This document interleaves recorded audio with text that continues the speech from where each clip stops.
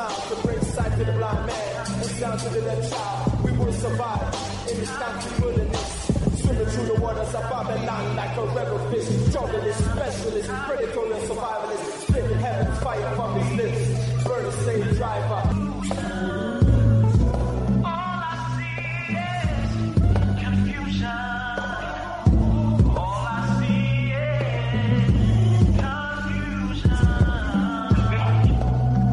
Welcome, listeners, to Time for an Awakening on Black Talk Radio Network, new media for the new millennia.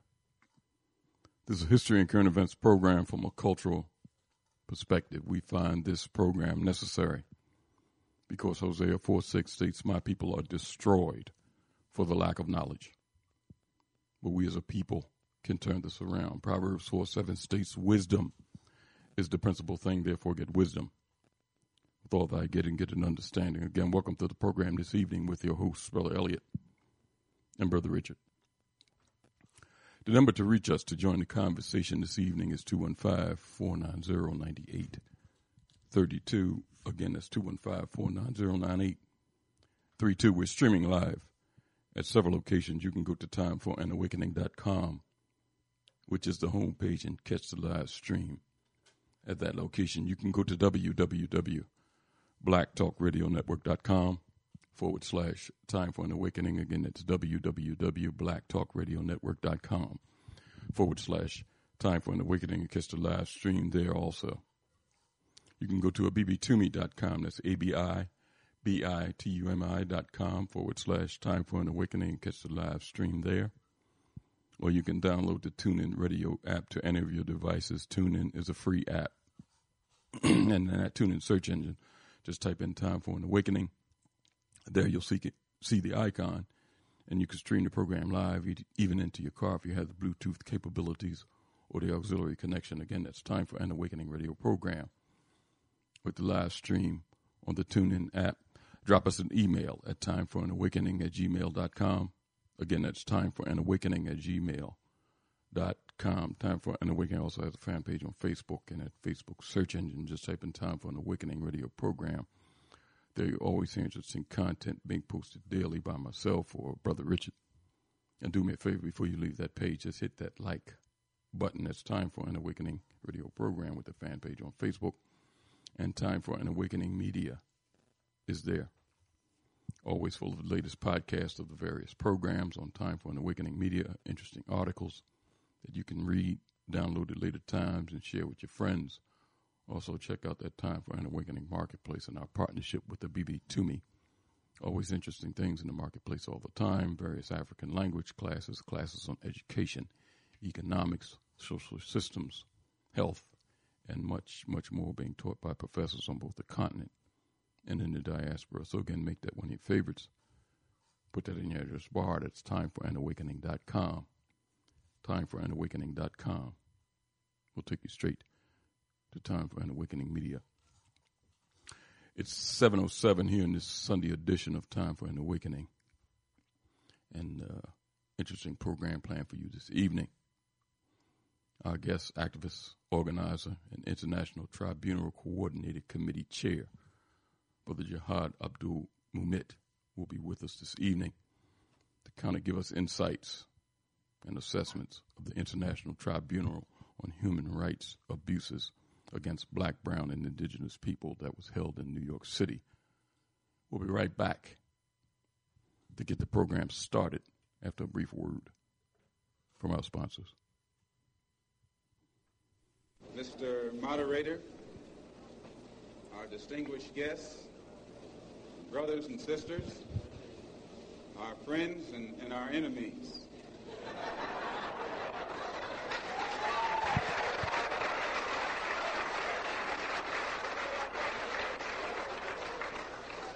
Everybody is here. You are listening to Time for an Awakening Media, part of the Black Talk Radio Network. For podcasts or live programming, hit them up at timeforanawakening.com.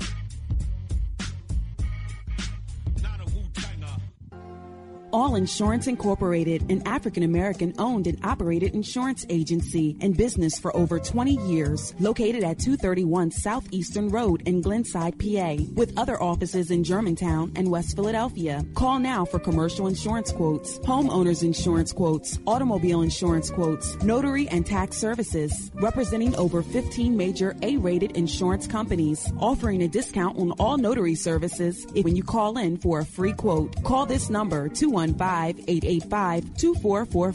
That number is 215-885-2444. 215-885-2444. All Insurance Incorporated.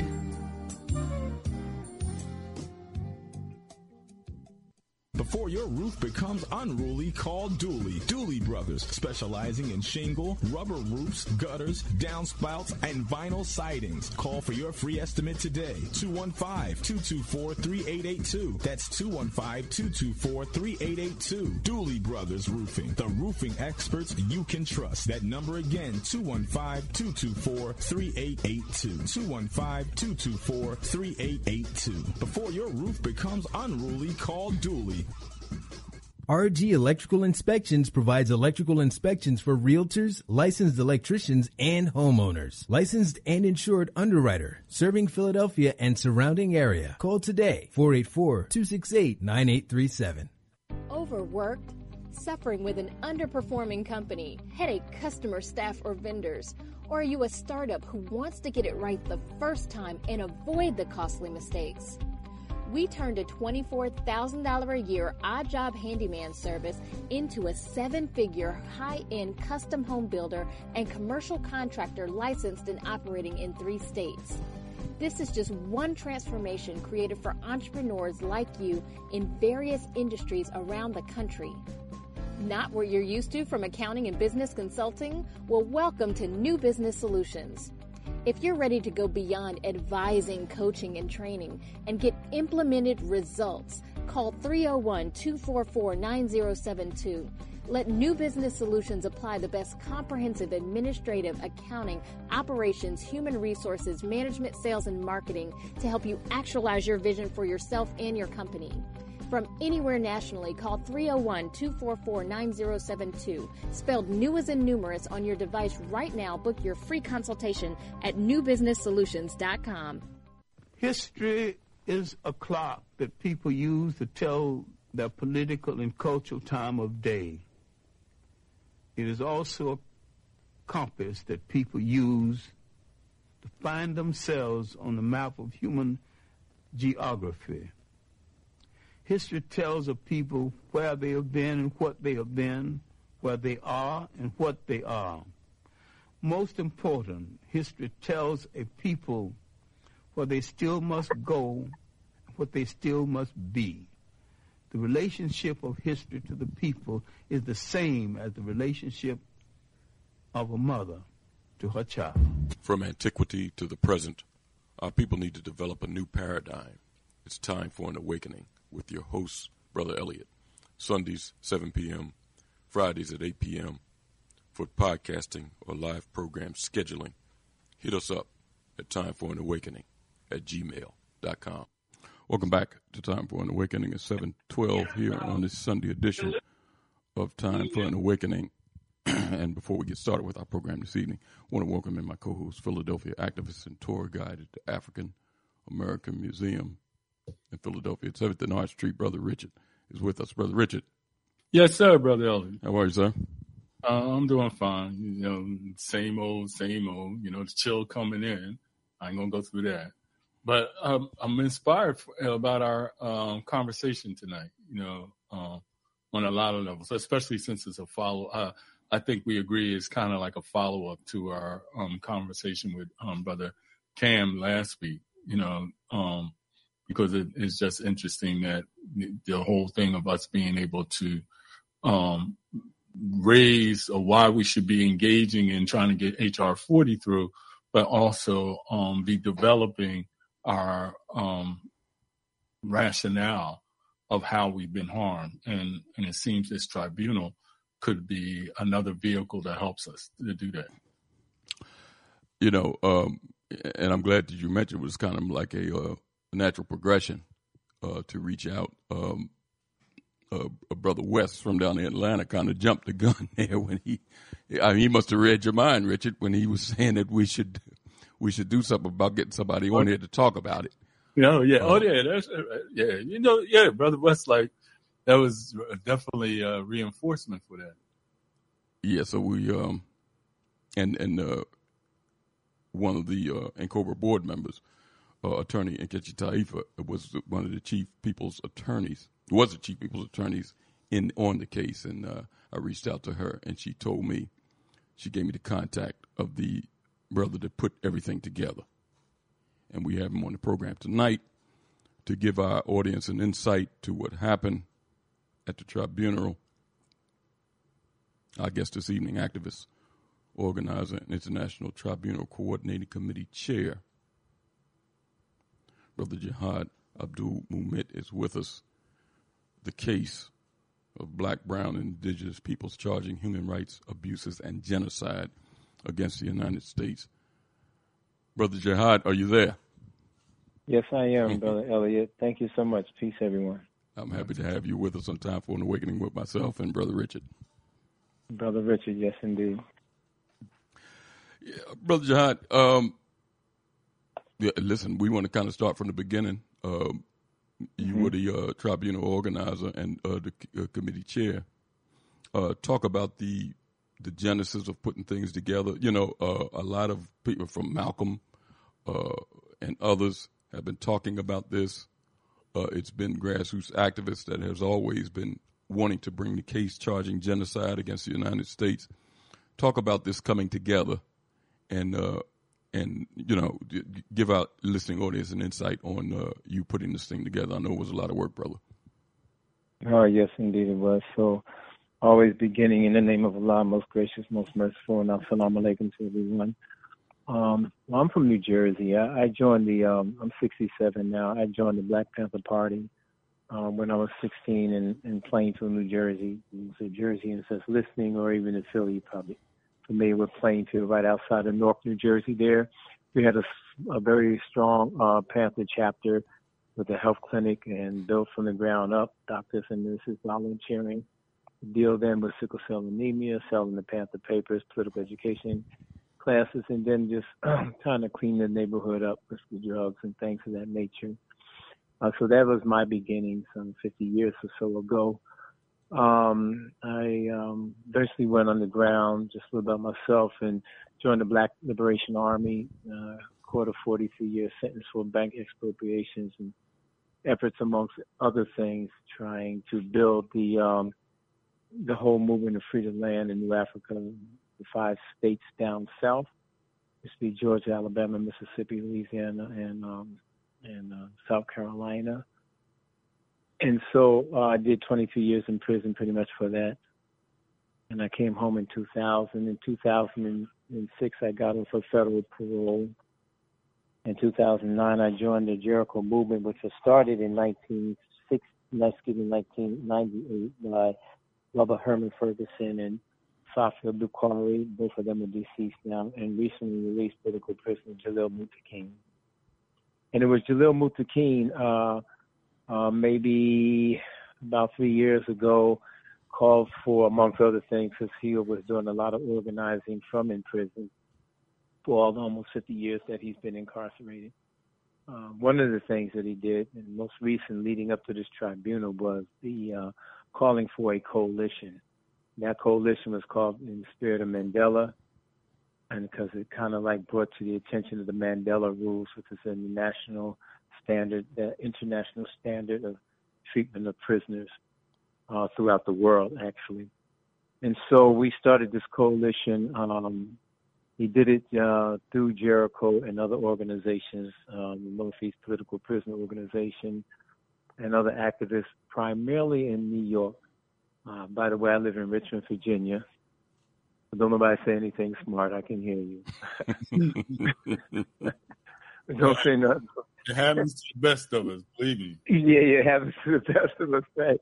So, well, we started this coalition, and we was kind of trying to deal with bringing attention to political prisons, because that's what the Jericho movement does and continues to do for us 20, 3 or 24 years of existence now in campaigning for the release of freedom fighters that's been in prison, all political prisoners and all the different movements, and some of the activists up to the present day, water rights protectors, and those that are on that page. So, and those that's been politicized in prison, Imam Hassan that was involved with the Ohio penitentiary riots. We have a lot of individuals now that we represent, not only those from back in the movements of the Black Liberation Movement times, anti-imperialists, and American Indian movement. Mostly all the Puerto Rican nationalists are out right at the moment. So that's what we do. And when we say we represent them, real briefly, and then I cut to the tribunal, is that we campaign for their release legally. We uphold their names through political education, sessions, seminars, rallies, demonstrations all across the United States. That's how, in fact, we remember names like Kojo Bomani and Malman Kabir and Kamal Siddiqui, the ones that we may not necessarily know, because we more readily know Mumi Abu Jamal and Imam Jamil Al-Amin, and those names, Mutulu Shakur, resonate with us a lot. But there are many freedom fighters that are not heard of, and they probably would not be if it wasn't for the Jericho movement and those other sister organizations that do the similar type of work. So we make sure that they have medical attention, third-party medical intervention when needed, particularly these freedom fighters are getting older. We give them commissary money. We pay for their family visits. We visit them ourselves, letter writing events, just to make sure that their names uplifted and the legacy of their struggles and efforts do not go in vain. So back to the tribunal. So after a while, it was myself. Brother Jihad, let me say this before you start talking about the tribunal, because I want to break that mold. You know, earlier this week, a lot of our people running around and repeating the narrative of these other people, thanking people for their service for this imperialist government. I want to thank you for your service to our people and what you did, and some of the other men that have gone on to the ancestors that you just mentioned. I want to thank you for your service. That's the service that I want to thank these men and women for. Not fighting for no imperialist government to oppress other people. I want to thank you again for your service.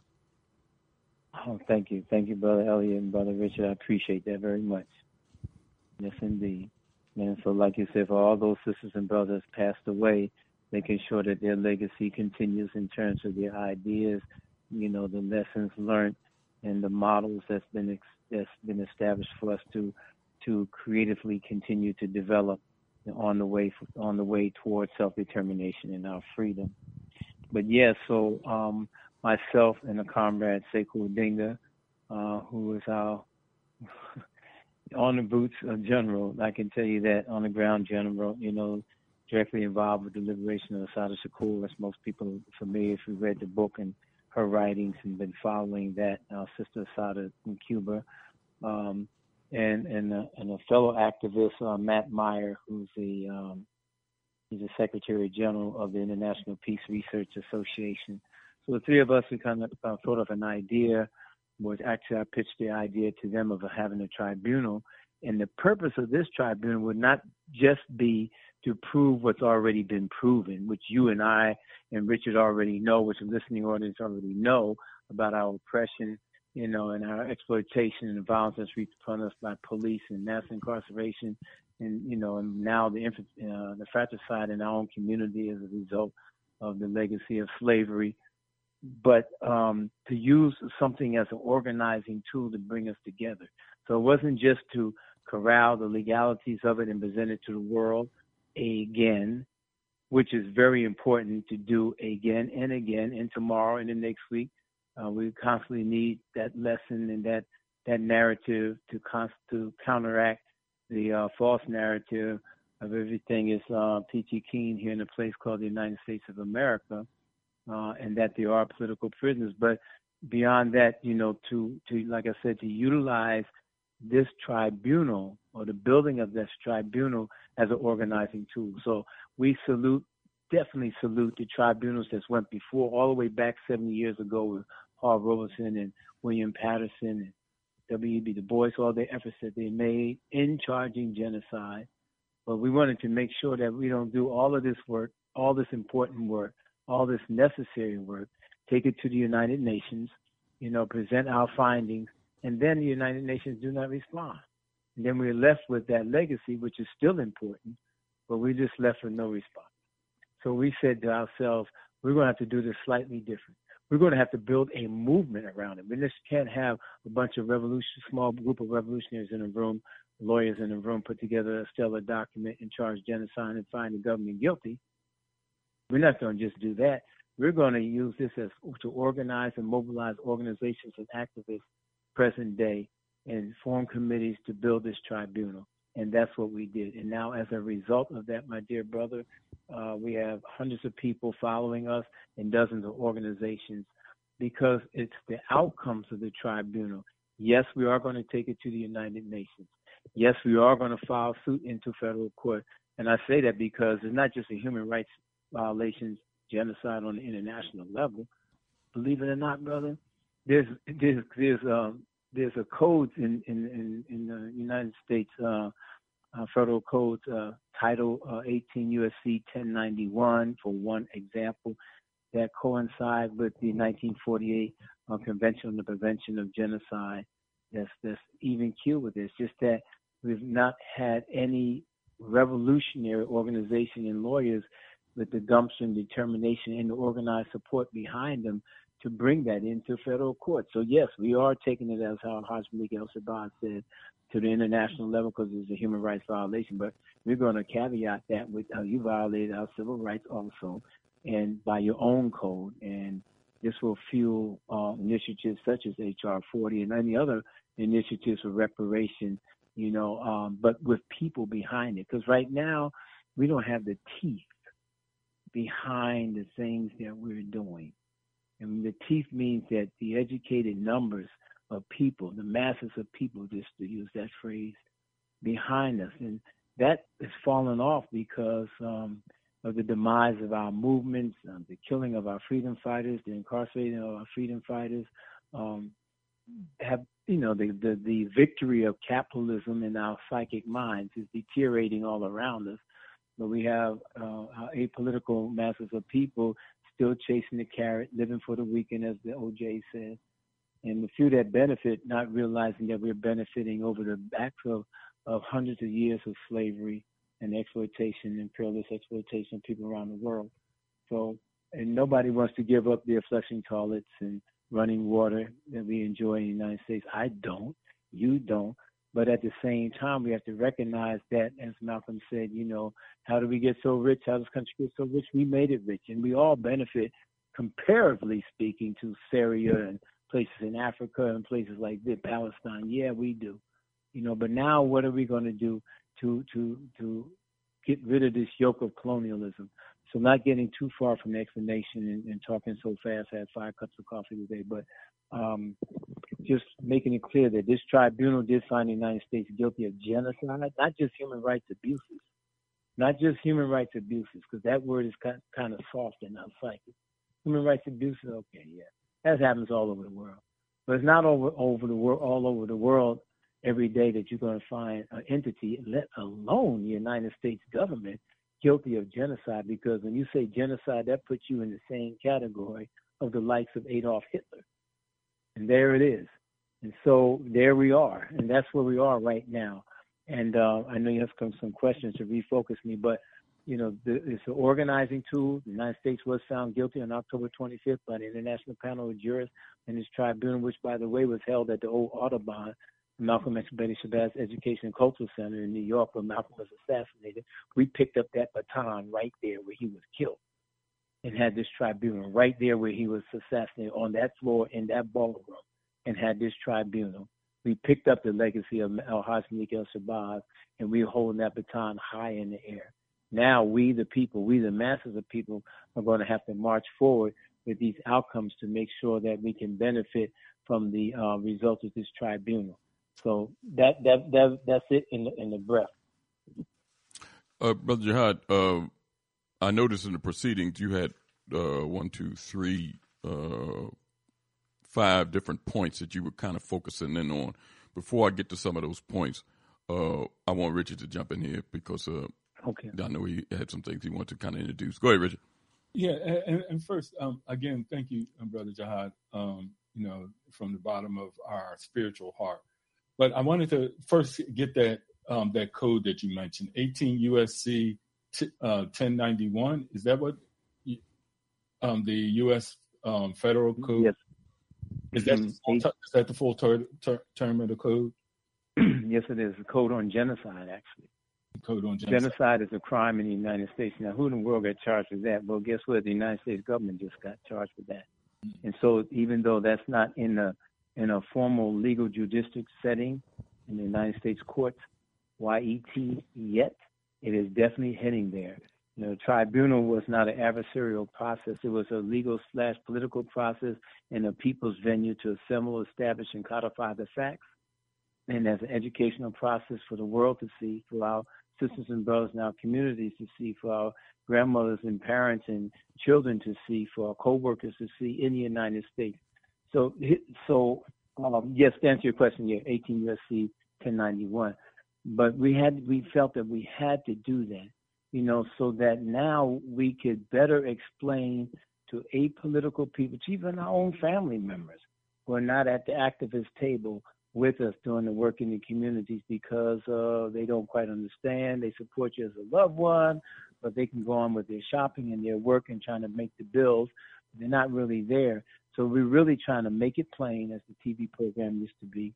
We make it plain, re-explain what's already been explained, prove what's already been proven, and to be able to set it up on a stage where everybody can see the facts, to take away some of the which is very hard to do, but take away some of the militant language, that we can get into real nitty gritty about the government. I can just elevate my voice a little bit and you'll definitely feel the Black Panther in me, but just try to be able to talk and I'm just being kind of cynical here, in a level-headed way, present the facts, take some of the emotion out, and we have a right to be emotional. We have a right to have self-righteous indignation, but to be able to explain it in a way that everybody can say, daggone, man, to make it very clear for the people. That was the importance of the tribunal.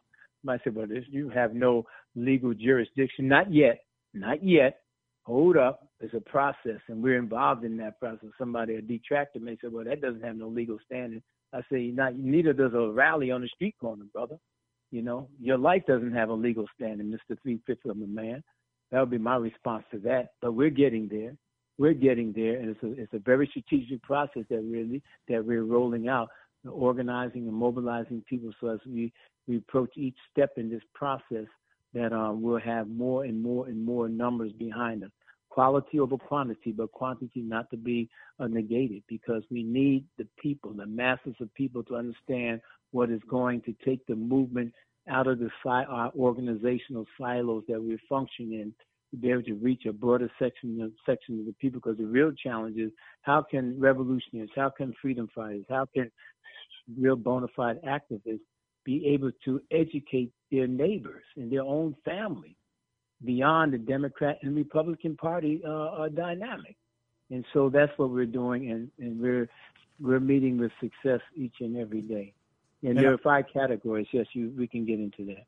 Yeah, and I just wanted to, before passing it to Elliot and to go through those categories, one thing I think that I have to say, I've been working to do you said that the tribunal is to be utilized as an organizing tool. And I'm hoping that the Time for Awakening audience who is listening to us, not just with their ears, but with their hearts, recognize that organizing tool is being a part of that that we must take an active part in this political education by utilizing this tribunal. Can I assume effectively that is something that you would like us, who are really believing that this is the way to go to deal with our grievance, to be able to support by utilizing this effort of the tribunal and this organizing tool to do use it as the political education mechanism, even if it's just 3 of us in our houses. Would that be a fair assessment? Richard, you said it better than me, brother. You said it, everything. I did everything you said 1,000%. Because one of the outcomes, the most profound outcome, is not necessarily just taking it into court that will help give cannon fodder and fuel and energy to H.R. 40 and any and all other initiatives calling for reparation, some I know about, some I may not even know about. It will give energy to all those organizations in different communities from the south to the north and the west to the east that are doing this work, for them to utilize the facts as we codified it in this indictment and this verdict that we have to bolster their own efforts. That's there. Okay, also taking it to the United Nations and making it clear to the world, because the jurors consisted, there were 9 individuals, and many of them from other countries. So now, once we had the sublime opportunity to have the world looking at, through the eyes of the jurists, what we experience as Black, brown, and indigenous people. What do you mean by genocide? So we didn't have our own, for lack of a better way of putting it, we didn't have as jurists our own national community revolutionaries that we may know of. I'm not going to mention anybody's name. That's why those names are not there.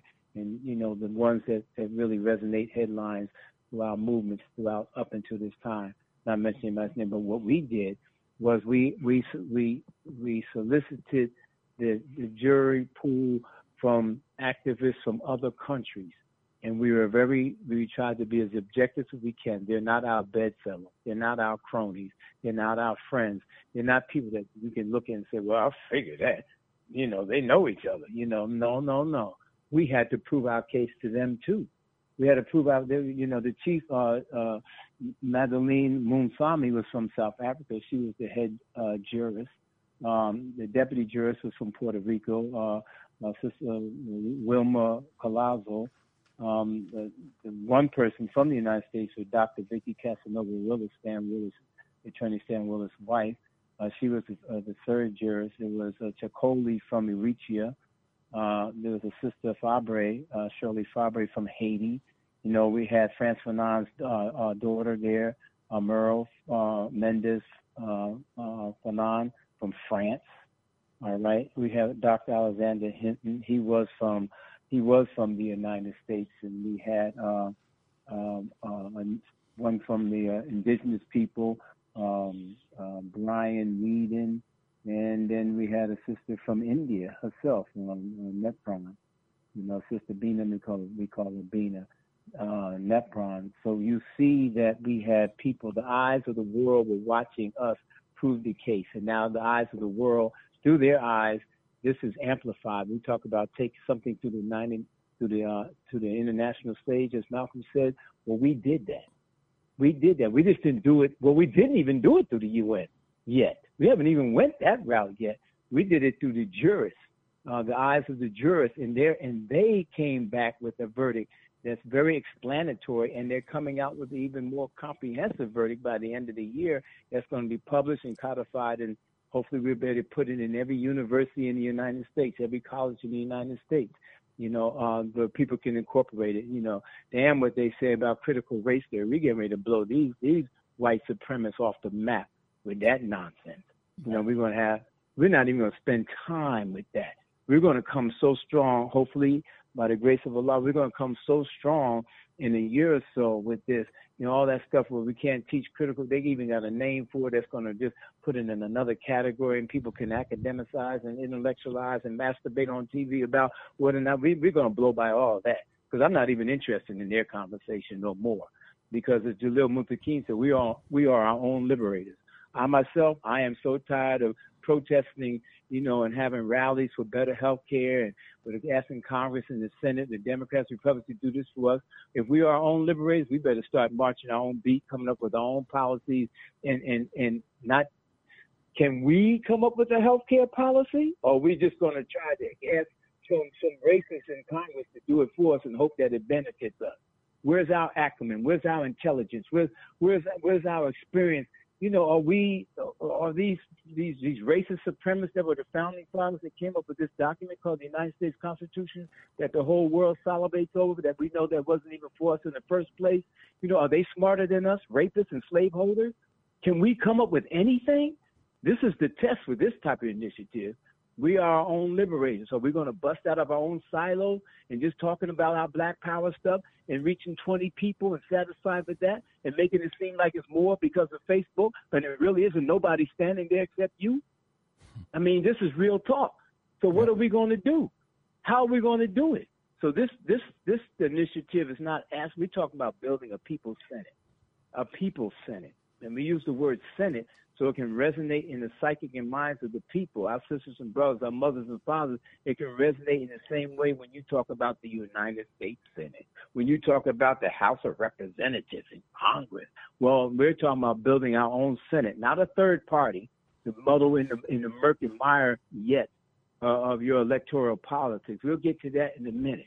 We're going to talk about building a Senate representation across all 50 states, black, brown, and indigenous people. And what is that going to look like? The question is, can we do that? Or are we always going to be in the page of protesting and begging the slave master to treat us better and tell the overseer police not to whip and castrate and kill us so much? Or are we going to take the destiny slowly but surely, strategically and creatively, to be able to really build our own self-determination? That's the question. And if we're not going to do that, if we can't do that, then, 50 years from now, we'll be having another tribunal charging the same thing, because you can't keep doing the same thing expecting for a change to happen.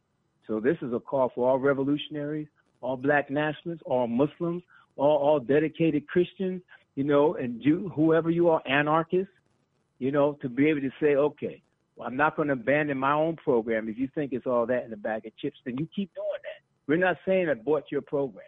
We're saying mash down and get more real with it. But at the same time, can you walk and chew bubblegum at the same time? Can you help build this movement while you continue on with what your mission statement is, which we advocate that you do, that we hope that you do? We're not asking you to leave anything that you're already doing. Keep doing it and build up on it, 10 times even more. But can we build this so that we can really say the masses of people? Who are the masses of people? 40 people? 400 people? 4,000 people? Because numbers do matter. When we say demand the freedom of Mumia Abdul-Jamal or Dr. Mutulu Shakur or Imam Jamil Alameen, we use the word D-E-M-A-N-D. And who the hell is listening to that? We demand you ain't demanding nothing, because there ain't nobody there. We got to quit playing ourselves. So we have to keep demanding, but at the same time, we're going to have to start building a long-range projected. When I say long-range, that determines on the idiosyncrasies of the movement itself. We say long-range meaning longer than the time for the next rally on the next street corner. We're talking about a long-range projected, critical thinking, visionary strategy to empower ourselves so that we can be our own liberator. This is not a black power movement. We're talking about all poor and oppressed working class people. So we have to really, and myself included, and I'll shut up in a minute for the next question, but as a Black Panther, as a Muslim, I had to think to myself, okay, look, what am I willing to not compromise? I'm not asking anybody to compromise any principles that they live by. I'm not, as a Muslim, but how can we strategically really, talk about really working this out together? How can we be creative enough? Like, if you're a martial artist, you're a red belt, you're a 10th degree black belt, what lesson is there to learn now if you think you're all of that to move forward when your dojo only has 5 students left? I mean, what are you going to do? Can you humble yourself? Can we humble ourselves to say, man, you know what, we're going to have to really start working together on a different level. Wow. On a different level. I mean, I can feel really good. Brother, if you allow me to, which I'm definitely not, I can go off on a Black Panther tirade on this phone that'll send you straight back to 1968. And I can say, man, yeah, he really blew that program out, and that'll be it. There's nothing behind it. Truly, my youngsters, I got a son that's 18 years old. He's not following that. In my own house. They brothers on the hood, but they loaded and strapped. They're going to shoot each other. How am I going to reach this man? My own son. One thing that I, wanted to follow up in relationship to what you're saying, and as it relates to an organizing tool in political education, is the since this tribunal was organized, I think that it's important for us to understand, because I really believe, and I'm glad that y'all did it, and and for the reason you did it, that tribunals couldn't occur on local levels because we have a lot of cases.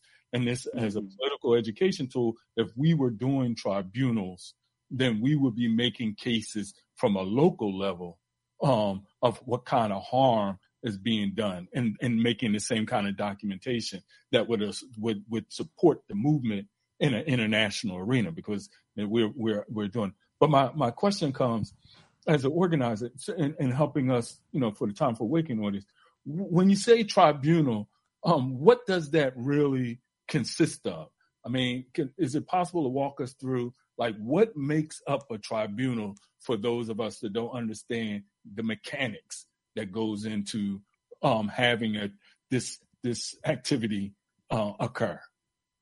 That's a very good question, brother. That's a very good question, and I wonder how many people have not asked that but thought that.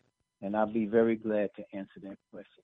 So a tribunal is like it's a form of a legal proceeding to adjudicate a matter between two contending parties or issues like that, to bring about some type of resolve. And it takes on it takes on different complexions. You can bring. There's been tribunals in the past. I think the Klan and some black activists. State now.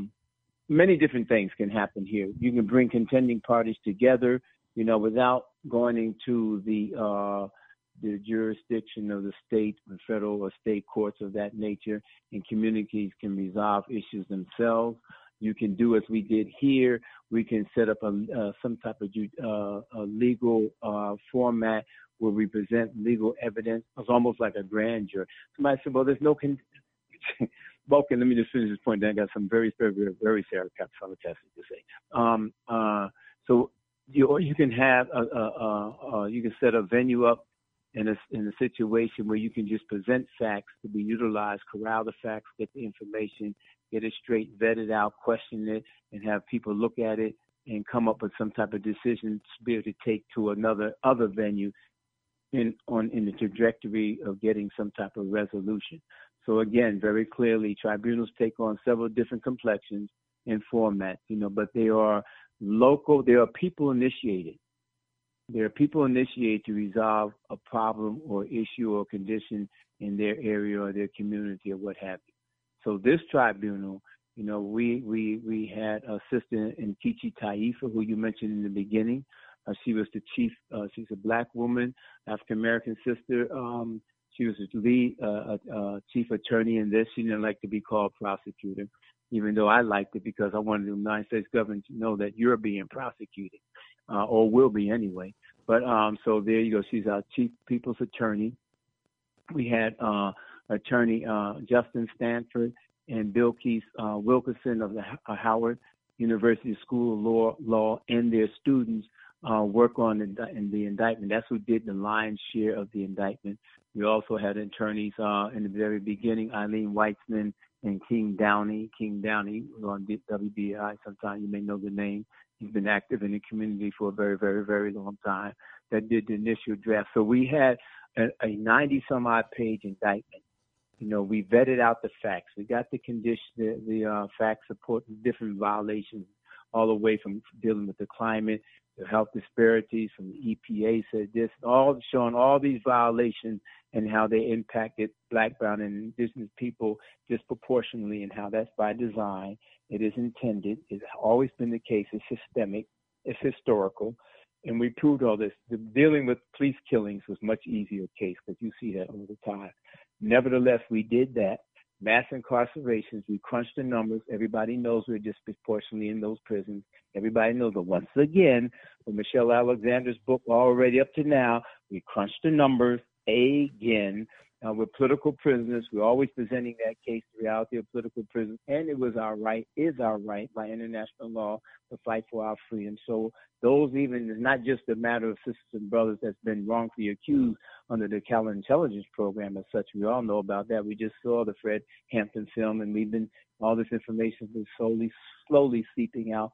But what about those freedom fighters such as myself that picked up a weapon in our hand and we went to our to try to establish, our freedom to fight against police brutality and put up that defense in our community. All right, the Black Liberation Army. All right, so and under international law, we have a right to fight for our freedom, and you can't armchair analyze that in the comfort of your living room, 50 years later. So why did y'all do that?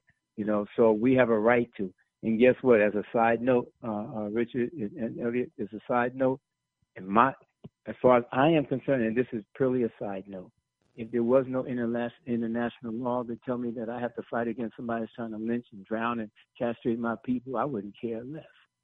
There's a religious law that says that, and so we have a right to defend ourselves. But nevertheless, there is international law that supports clearly that. I don't need some European law to tell me, how, what, and where to get this man's boot off my neck at all. But just so happen, once again, to clarify, there are laws that legitimizes for those people that need that legitimization of how we fight and struggle for our freedom. I myself and my comrades, we didn't need that law at all, But so that's what a tribunal is. And now so we had a very legal proceeding, and here's the sarcastic comment I was going to make. I had one person tell me, well, there's no adversarial component, so what did you really prove? I looked at this man like he crazy. I said, every time you go in front of the grand jury and get your behind indicted, there's no adversarial component. And they got you going to court facing a life sentence, 10, 15, 20 years in prison. You talk about adversarial process. When you go to court on the natural, you'd be lucky that there is an adversarial component there with your wishy-washy lawyer in front of you. Know how many sisters and brothers have been railroaded for decades, and you're going to tell me, you're going to critique me, talking about there's no adversarial component? Anytime you went to court, there's no adversarial component. You'd be lucky there is. Just look at the trials that's going on now. It's all a facade, and if you think racism is not embedded in the judicial process, any black person that says that, well, I already know what side of you're on the side of the fence. And Malcolm says that's blocking our road to freedom. You're the ones, the ignorant ones. You're the cannon fire for white racists to use to delegitimize our struggle and undermine our efforts toward freedom. You got some crumbs off the table. Here you are, you and your BA, which it's not your bachelor's, but it's your black ass. You're looking at me, querying me about my efforts to free us. And you're questioning that and won't question a system that's historically and systemically been killing black people. I mean, how much do you need? Just look up John Hope Franklin's From Slavery to Freedom, Lerone Bennett's read any history book, old and new, and all the facts are there. The United States government is guilty of genocide. We had a forum to codify and straighten out these facts to present to the world, which we're going to do. That's what a tribunal did for us. Establishing the venue for us to lay out some facts, look at that, have it observed and commented and judged by a neutral party. Whether or not there's an adversarial component, that doesn't determine whether or not it's a tribunal or not. All right, that's what I said, it has different complexion. That's what we did. Assemble all the facts, supported it by law. It's a 90-some-odd page indictment, supported by law and policy violations. Every last thing that we claim is supported by law. And now we're ready to take that into, just like the grand jury found you and brought a true bill against you, brother man, for your robbery, your drug selling, falsely accused you for your carjacking, for your cashing a false check, for your killing another black person. Just like they brought that indictment against you, that was done at a grand jury. That grand jury, there was nobody, there's no attorney in the room except you, if you're lucky to be there yourself. So don't tell me about there not being an adversarial thing, because you might get backhand if I can't control myself. But because I don't want to hear those detractions there. But we're ready to address them as they come. No, there's not an adversarial process yet. There will be when we take it into court under 18 U.S.C. 1091, when we take it up there to the United Nations Human Rights Council in violation of the 1948 Convention Against the Prevention of Genocide. The United States is guilty of every last one of those points. And you didn't need us to prove it there, but we did it anyway for those of us that's, still trying to scratch the layers of ignorance off of our brain and been so whitewashed in these schools that we can't see it, call a spade, and you don't realize that this is systemic. And so somebody said, and then I'll shut up again. Somebody says, well, we made progress. That's all in the past, brother. Several things here. So I was once again referring to Al-Hashmi al-Shabazz. You stick a knife in somebody's back 12 inches and pull it out 6. You can call it progress if you want, but I think you're still going to die. All right. But even beside that, the more things change, the more they remain the same. Yes, things are not quite the same, but then again, they are the same because it's systemic. And the unfortunate thing about it, Elliot and Richard, is that, as you know, it's become so normalized. Every once in a while, there's a Breonna Taylor that quirks our attention. We're out in the streets. But you know it happens every day. There's glass ceilings, there's marginalization, these nickels and dimes, the rich getting richer, the poor getting poor. All this is all the time happening. Lack of access to health care. You know, the trauma that we experience, the killing of each other in our communities. If you can't connect the dots, then we're going to help you connect those dots. That's why we had the tribunal. And we have an out strategy, too. We're going to build a People's Senate. The third Saturday every month, we'll be having a general meeting. We have a listserv of almost 1,000 people now that's routinely there. We have all kinds of committees building this, marching toward this People's Senate initiative. We're going to be calling for, which we will be having, regional people's assemblies throughout the United States throughout 2022, you know, and just like constitutional conventions, if you want to call it that. But we will be doing this, and this is so important. While we're talking about this, and somebody's saying, "Man, I don't know about this," guess what? The Donald Trumpers and those white supremacists that bum rushed the Capitol on January 6th, you're going to turn around 3 or 4 months from now, and they're already going to They're going to have their own Senate because they're going to trash that Republican Party, and you're going to be sitting there scratching your head, you know, playing the numbers and pick six and all that other stupid stuff, you know, and partying for the weekend. They're going to march out with another agenda because they're not going to let the so-called progress that they think is taken away from their white supremacist leadership. They're not going to have it. And so the liberals in society and the white racist society, when they fight and argue, there's an old African proverb. When two horses fight, the grass underneath gets trampled. And you and I, your grandmother, your mother, your parents, your sisters, your siblings, your aunts, your uncles, we're the grass. And we're going to stand to get trampled if we don't come up with another type of organizing other than what we've been doing. And that's what this is all about. We're in conversation with activist, organizer, and International Tribunal Coordinating Committee Chair, Brother Jihad Abdul Mumit, of the International Tribunal on Human Rights Abuses Against Black, Brown, and Indigenous Peoples, charging genocide, which held in New York in late October. Brother Jihad, question. Because I noticed that on the panel of jurors and also the committee panel to assist the jurors were, as you said, people from all over the world.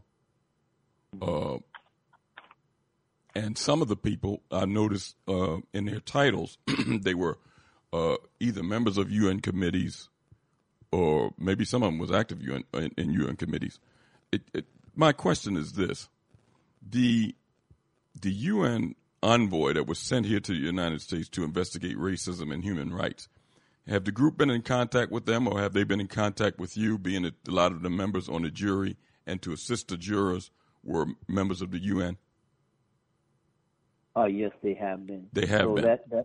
Yes. So yes, to answer your question, the only reason why it has not been formally taken to the United Nations as a formal document yet, because what you have and what the public knows so far is what is called a summary verdict, and it's just a couple of paragraphs explaining why the panel of jurists has found the United States guilty of genocide. But there's coming out by the end of the year much more comprehensive. So those conduits, those individuals that you spoke about, that is connected with the United Nations, they are already activated to help facilitate our approach to the United Nations. But we want to make sure that when that happens, that we have a full document, that we have gone just a little further with our organizing, so that they would know that this is not just a handful of people, you know, Nkechi Taifa and a couple of lawyers and a couple of activists, myself perhaps, you know, presenting this, and thank you very much. And as a Photoshop. But actually, there is a movement that's identifiable, that's recognizable, and they have to acknowledge that behind it also. So that's if I am answering your question, no. But yes, we have all those conduits into the United Nations now. Okay, no, the reason I was asking that, and me and Richard talk about this all the time on the program, is that the forces that be, the powers that be, the people that has been historical enemies of black folks in this country, watch us. They monitor what we're doing. They try to get out in front of any movements or things that they consider a problem to them so they can control the narrative. Now, the reason I'm asking this is because in July, according to a published report, the United States invited the UN's Racism and Human Rights envoys to visit. Now, let me read a couple of paragraphs here. Oh, yeah. The State Department announced on Tuesday, and this was in July 6th, the State Department announced on Tuesday that the administration would issue a standing invitation to all UN envoys known as special rapporteurs who compile information on race, discrimination, and report back to the world body. Secretary of State Anthony Bilkin also welcomed the adoption of a resolution by the Geneva-based UN Human Rights Council to address racism directed at Africans and people of African descent. In a statement, Bilkin said, "Great nations such as ours do not hide from their shortcomings. They acknowledge them openly and strive to improve with transparency." Now, to talk about the genocide against black people, and you have indigenous folks here, people here involved in this, to categorize that as shortcomings. See, that's what I'm talking about them trying to get out front, invite the people to the White House to talk with them, and then give some watered-down statement about they have shortcomings. Richard, we talked about this before. Now, Brother Jihad said that they've been in contact with these envoys from the UN. If you look at some of the jurists and the jurist advisors, Richard, they're involved in the UN, but the United States reaches out to these envoys to give some watered down message about what they're trying to do, according to this published report of racism directed at Africans and people of African descent. See, Richard, before I get Brother Jihad to comment on that, do you see? I mean, you see what they're trying to do here. Oh, definitely, and it's important for us to see, as exactly. you say, the getting out in front, and which means that it's important for us to see what Brother Jihad and others are doing, and why we have to give it our utmost urgency of support in order to build, and I do hear you, Brother Jihad. So this is not a paper tiger kind of thing, that we have real people, not no few numbers, but real numbers that are in alignment with this. But Richard, I don't want to cut you. And I agree wholeheartedly with what you're saying, because if they thought that this was just a couple of people, what they consider making noise or rebel rousing, you think that they would be putting the attention to this that they have? They know that anything that'll awaken our people is dangerous to them. So they got to control the narrative. I'm just throwing that out there because they're reacting to this. Now, they haven't sent any people to meet from this government to meet with the folks here that's been organizing. They jump out in front of the world panel that's coming here to give them some type of a welcoming and watered down version of what's going on here. Now, you got people here that's a member. This Linda Thomas Greenfield, black woman, is a UN representative, the U.S. representative to the UN. I'm curious, Brother Jihad, has she or her office reached out to the men and women involved? Not yet. No, okay. I'll take the word "yet" out. No. Not. Susan Rice, who's the what is she, Richard? The Dawn. She's the domestic policy, the White House coordinator of domestic policy. Has she reached out? And I already know the answer. I'm just being facetious. No, of course, right. To make it plain, no, she has not. Yeah, but they're reaching out to international representatives to come to the White House to tell them what they're doing in reference to black folks. But to the black folks here that's putting together the tribunal, they haven't reached out to them at all. And you got blacks sitting up there in so-called positions of power with black faces that don't even acknowledge what's going on among their people. I'm just throwing that out there so our people can kind of see what's going on. Mm-hmm. Yeah, Elliot, you're more than right, and I think both of y'all said it in your conversation with each other about this. And we jump out front to control the narrative because they do have the media, mass media, that is, at their disposal and their behest. They do have the microphone. They can one segment on the 6:30 news can reach millions of people. Where here we are just trying to use our Facebook and social media accounts and our local media that will report on these type of things. We do have, our blog posts, Blog Talk Radio, podcasts, Amy Goodman's Democracy Now, all these networks and Media Yourself, WBAI, Pacifica Radio. So we're growing, but they haven't reached out. It's just like when they talk about these issues on TV, on different programs. They may invite, and this is no slight to any sister brother that's wrote a book. Believe me, I am not saying it for this reason. So whoever is listening, do not take it as an offense. I love and support, universal love and support what you're doing. Sisters and brothers that have written books, they may have them on and talk about the issues that's in the book that they wrote about our condition, which is real. And I'm not mentioning anybody's name on purpose. And that's important, but they're not going to invite somebody that's the head of a movement, that's involved in a movement. They'll talk a lone wolf talking head. It's a big difference in talking to a professor or somebody that's written a book, that got some alphabets behind their name or something like that. It's a big difference in talking to one of us that's boots on the ground organizing, that have put in our work as our street formations would say, you put your work in, so to speak, but using that vernacular, that have their sleeves rolled up and in touch with the people that's not looking for any notoriety or attention.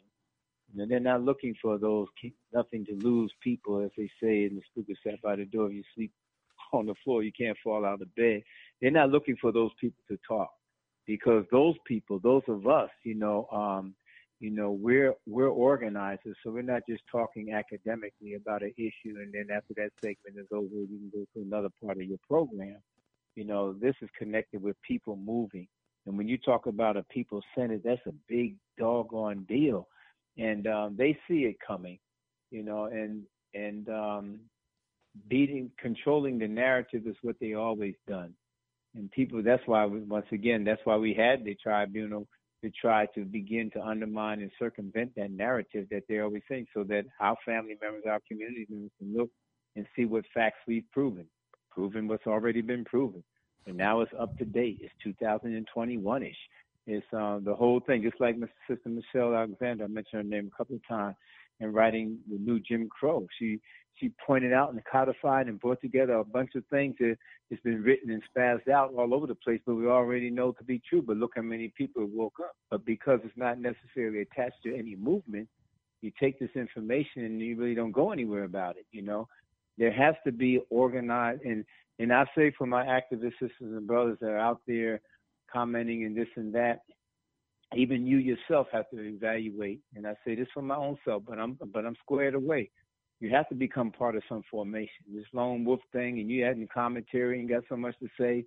Nah, man. It's what you clocking in right now, though. We got to be a part of things and make it work. We got to work with each other, be patient, listen to what each other is saying, learn from our young folks, learn from our sisters, make sure that they're present in the room. No patriarchy, no big show, no big eyes, no celebrities. We don't need none of that. We don't need none. The unique thing about this is that what you have here in the room as the core organizers so far, and I know it's going to reach out to many more people as we grow, which it will be, but in the beginning, you're talking about Panthers, you're talking about BLA members, Jalil Muttaqeen, Sekou Odinga, and myself are members of the Black Liberation Army. Now, you going to invite us on your program, Mr. NBC, Mr. CNN?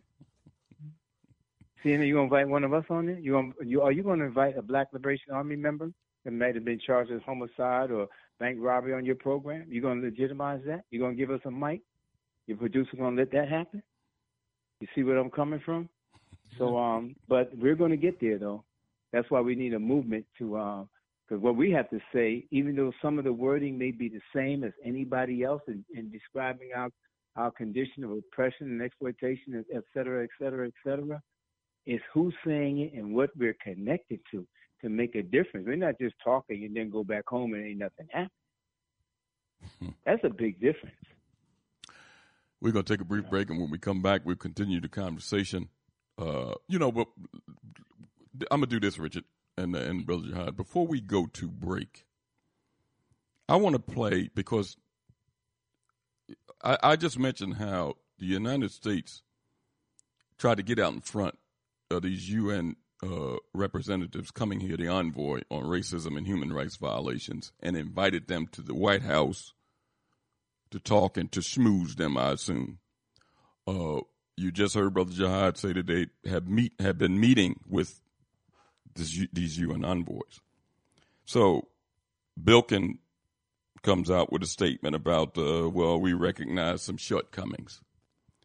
But Bilkin is not alone, because at the NAN convention, Linda Thomas Greenfield, who is the U.S. representative to the UN, made a statement at the NAN convention. I want you to listen to her statement. Now, she's not a politician. She didn't run for office. She was appointed to a political position. But believe me, she's just as skillful as any of these other folks, any of her European teachers. She's just as skillful to use these words as any of them. She learned her lessons well. Listen to what she says at this NAN convention. We're going to take a brief break, and when we come back, you can get involved in the conversation by dialing 215-490-9832. That's 215-490-9832. Let me play this clip here of her at the NAN convention this year, and you can get an idea of what I'm talking about if I can find it. Boy, I might have to go to break and then find it when I come back. Let me see here. I think I got it here. Yeah, this is it. Listen to what she says, listening audience. It's our intention to seek election to that body so that we can advance our most cherished democratic values around the globe. Of course, when we raise issues of equity and justice at the global scale, we have to approach them with humility. We have to acknowledge that we are an imperfect union and have been since the beginning.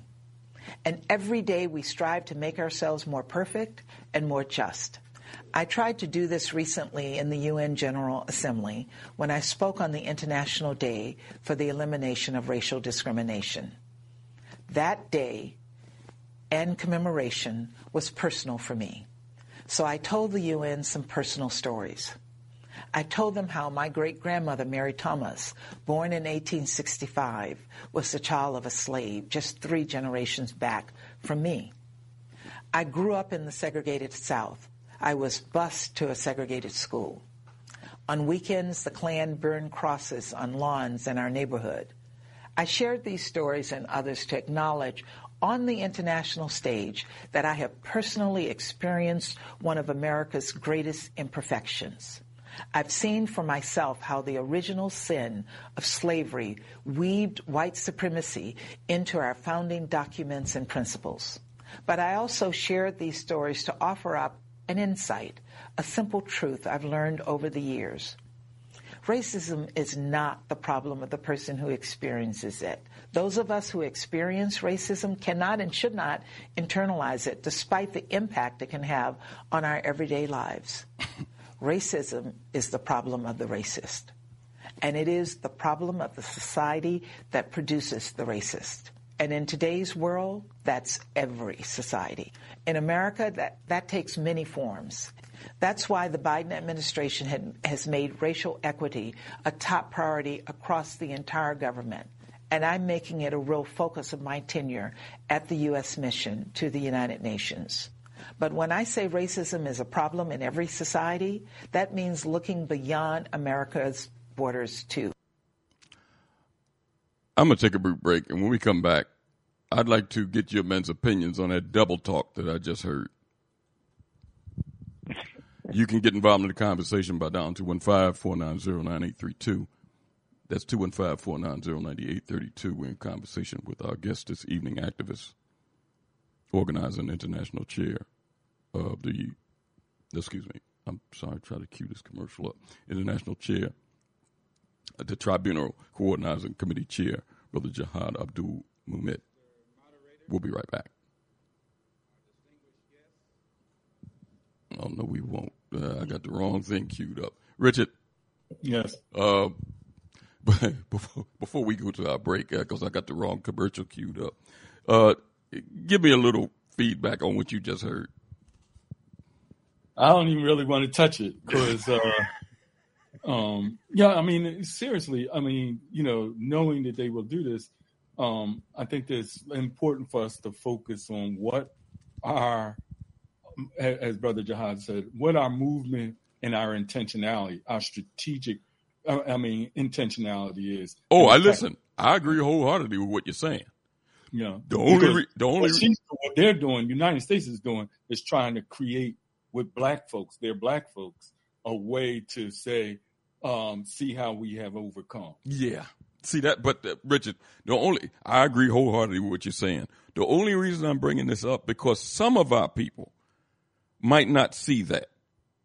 They'll see Linda Thomas Greenfield, Susan Rice, whoever, Barack Obama, whoever, and look at them like they're some type of icons or something to aspire to, when they don't realize that those people are being used, and a lot of them are willing participants. So that's the only reason I'm trying to point that out. I understand. Yeah, but we'll listen, we're going to take a brief break, and when we come back, continue the conversation. You can get involved, too, by dialing 215-490-9832. That's 215-490-9832. Time for an awakening. We'll be right back.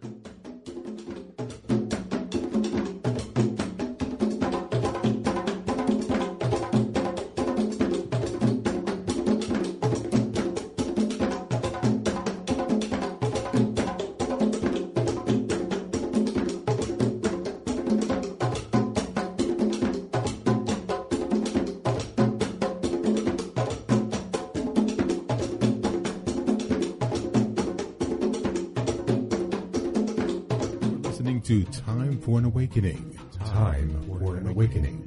With host Brother Elliot and Brother Richard on Time for an Awakening Media, part of the Black Talk Radio Network. For podcasting or live program scheduling, hit them up at timeforanawakening@gmail.com. All Insurance Incorporated, an African-American owned and operated insurance agency in business for over 20 years, located at 231 Southeastern Road in Glenside, PA, with other offices in Germantown and West Philadelphia. Call now for commercial insurance quotes, homeowners insurance quotes, automobile insurance quotes, notary and tax services, representing over 15 major A-rated insurance companies, offering a discount on all notary services when you call in for a free quote. Call this number, 215-885-2444. That number is 215-885-2444. 215-885-2444. All Insurance Incorporated. Before your roof becomes unruly, call Dooley. Dooley Brothers, specializing in shingle, rubber roofs, gutters, downspouts, and vinyl sidings. Call for your free estimate today. 215-224-3882. That's 215-224-3882. Dooley Brothers Roofing, the roofing experts you can trust. That number again, 215-224-3882. 215-224-3882. Before your roof becomes unruly, call Dooley. RG Electrical Inspections provides electrical inspections for realtors, licensed electricians, and homeowners. Licensed and insured underwriter, serving Philadelphia and surrounding area. Call today, 484-268-9837. Escape the digital plantation. abibitumi.com, abibitumi.tv, abibitumitv.com, abibitumi.store are here for you. You are ready to be free of non-African social media. Don't run from danger, run to safety. abibitumi.com is here for you. You are ready to be free of digital plantations to control your own products. abibitumi.store is here for you. ABIBITUMI, Black Power, ABIBITUMI. The only word you need to know to join your global Kemetiu Black family, to join your interconnected Kemetiu Black communities. Escape the digital plantation now. abibitumi.com, abibitumi.tv, abibitumitv.com, abibitumi.store. We are here for you. Escape the digital plantation.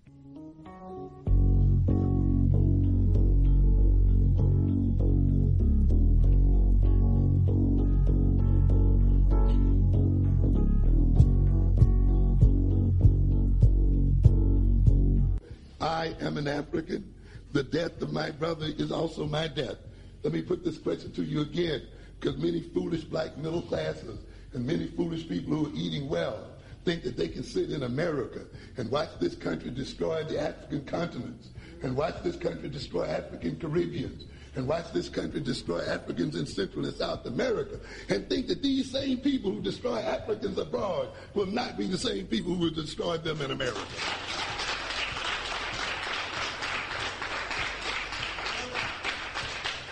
There are fools in this country who try to claim that they are not Africans, who claim that they do not see color, as if their not seeing color makes any difference in the world. Simply because you don't see color doesn't mean somebody does not see you as color, and that's the issue. And you think then that you can sit in this country while this same nation and these same people that you sleep with and marry and love and so forth can go out and destroy African people, and not think those people do not see you as African. Even though you choose not to see yourself as African, you better think again. You're out of your minds and you're headed for death. You must understand that. Hide behind it. I am an American. Ladies and gentlemen, the death and destruction of black people will follow those kind of abstractions.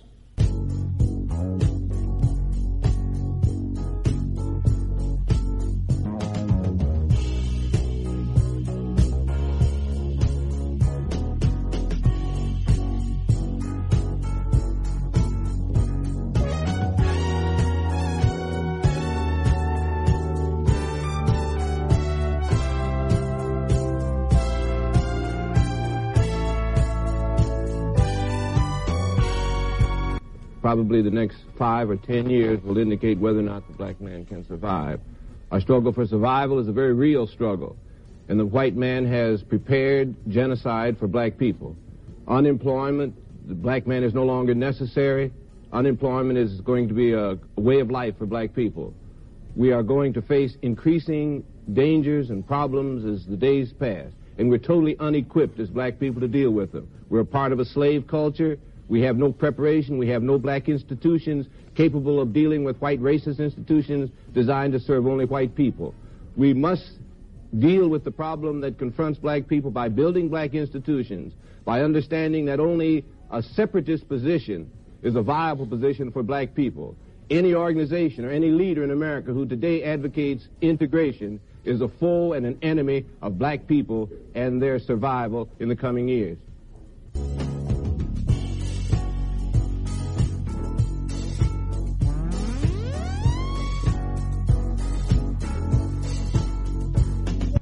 In this crooked game of power politics here in America, the Negro, namely the race problem, integration, civil rights issues, are all nothing but tools used by the whites who call themselves liberals against another group of whites who call themselves conservatives, either to get into power or to retain power. Among whites here in America, the political teams are no longer divided into Democrats and Republicans. The whites who are now struggling for control of the American political throne are divided into liberal and conservative camps. The white liberals from both parties cross party lines to work together toward the same goal. And white conservatives from both parties do likewise. The white liberal differs from the white conservative only in one way. The liberal is more deceitful, more hypocritical than the conservative. Both want power, but the white liberal is the one who has perfected the art of posing as the Negro's friend and benefactor. And by winning the friendship and support of the Negro, the white liberal is able to use the Negro as a pawn or a weapon in this political football game that is constantly raging between the white liberals and the white conservatives. The American Negro is nothing but a political football.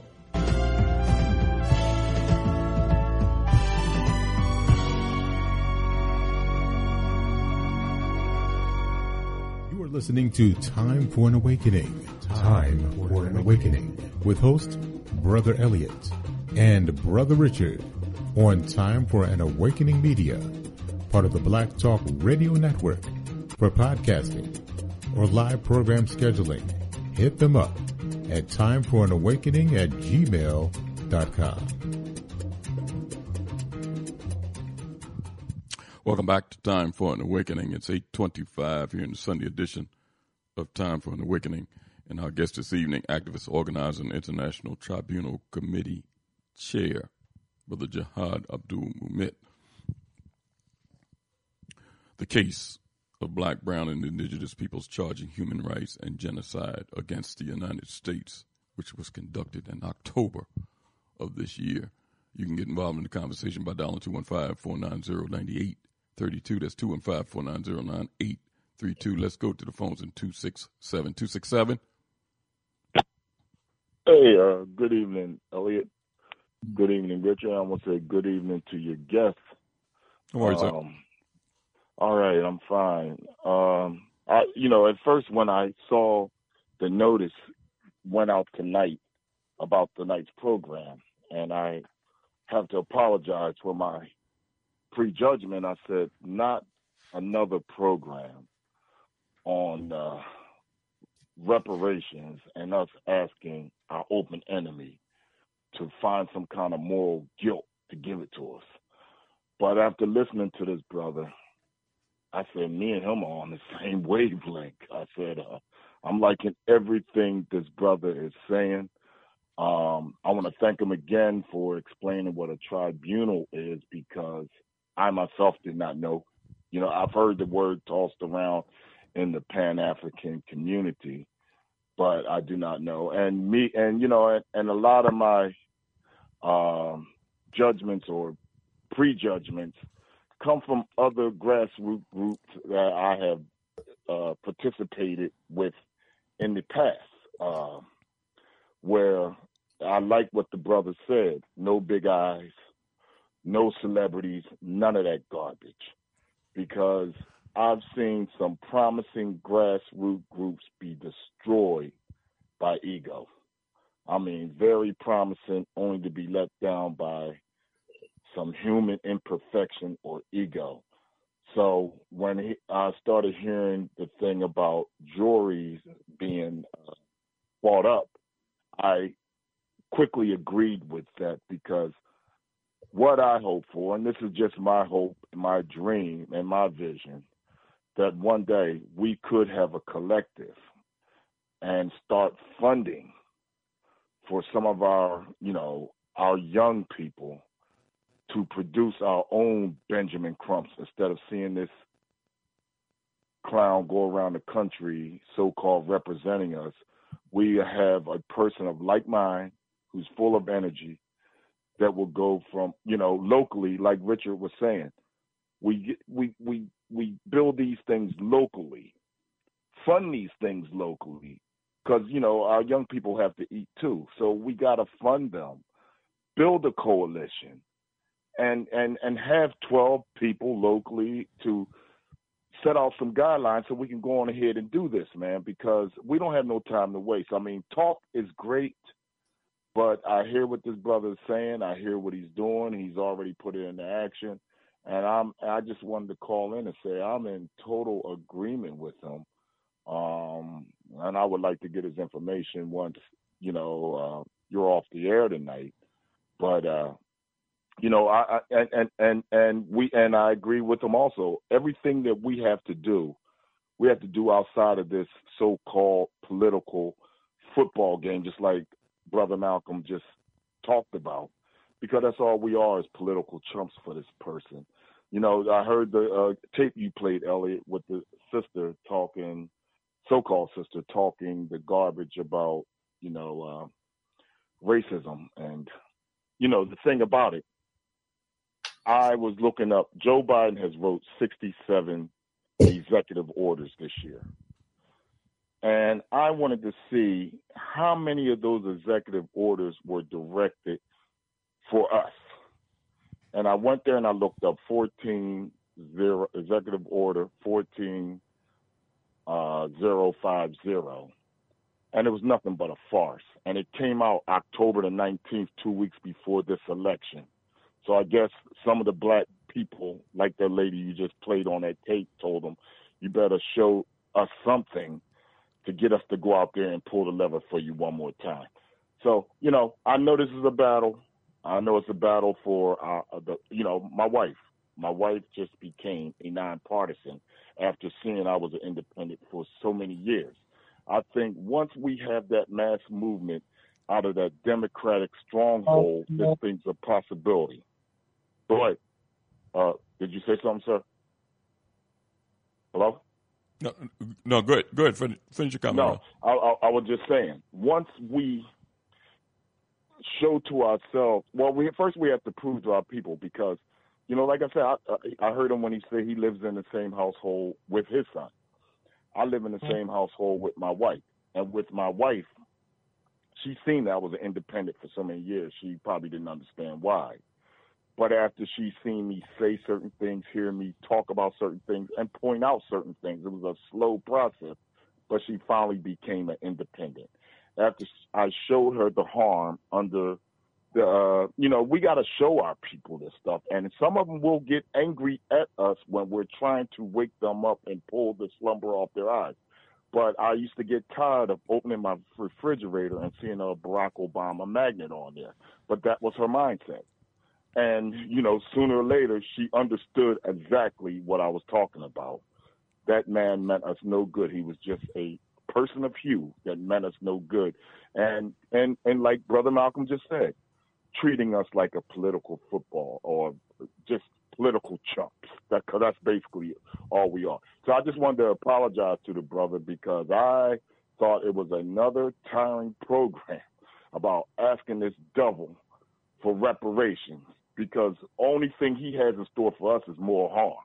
So we better get ourselves together and start repairing ourselves and start, like you said, brother, like, you know, they're preparing for battle with each other, and we're the grass. They're going to trample on us. So we better start repairing ourselves and our minds and getting our own house in order before we can even deal with anybody else. So I'm in total agreement with the brother. I would like more information on him. I like what he's saying. But like I said, being a participant in some of these grassroots groups and seeing, you know, how they faltered because of ego and human imperfection, man. You know, it's a sad thing, but I believe this brother's on the right wavelength when he said there's no big I's or little U's or anything like that. We're all going to come in this thing and work together. So I just called in to say I'm in agreement with him. I apologize for the prejudgment, but that's just my experience.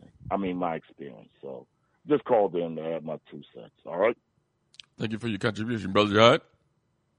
Yeah, much respect, my dear brother. Appreciate that comment, your honesty, and your thoughts on what's happening. So, it's the information though you can email if you want to be involved. This is for anybody.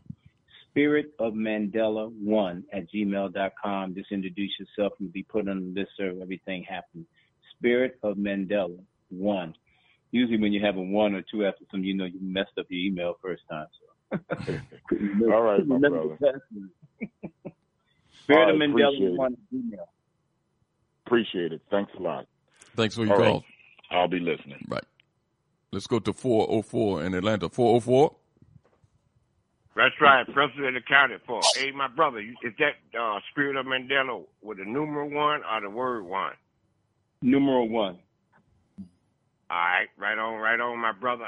You right on the money, man. Elliot, y'all right on the money, right on schedule, man. Okay. And see, my brother, that's what I keep telling everybody. We are the leaders we are looking for. See, all them days gone by just one leader we push out there and the enemy take them out. So we all be leaders, man. That's what the Minister Farrakhan was talking about, the Million Man March. He don't want to be worshipped. He trying to get 1 million more people like him, man. That's so, my man Ralph, I agree with him wholeheartedly, man. And we must bump this thing up.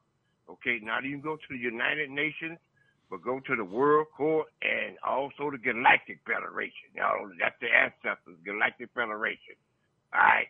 And after that, God is in the Bible and damn is in the Bible. So go after that goddamn Catholic Church, man. Okay?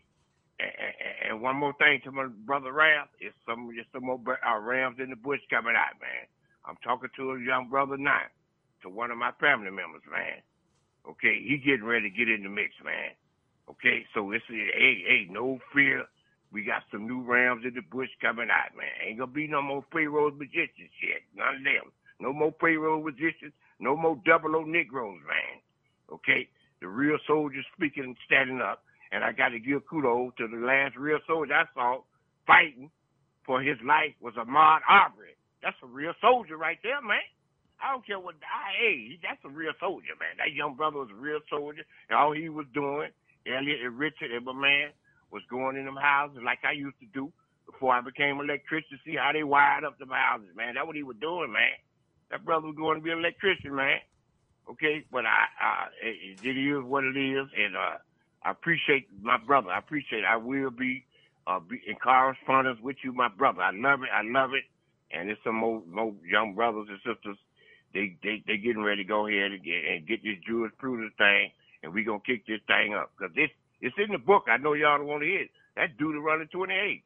They got to pay us, man, and they will be punished, man. That's the Lord of the universe. But anyway, I don't want to talk too much.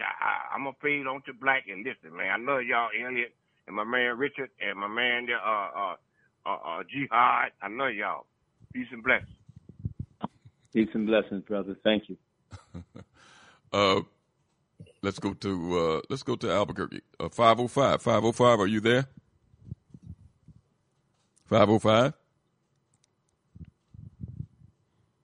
Let's put them back on hold. Let's go to North Carolina. Quasi, are you there? Can I say one more thing, Elliot, real quick? Yeah, go ahead.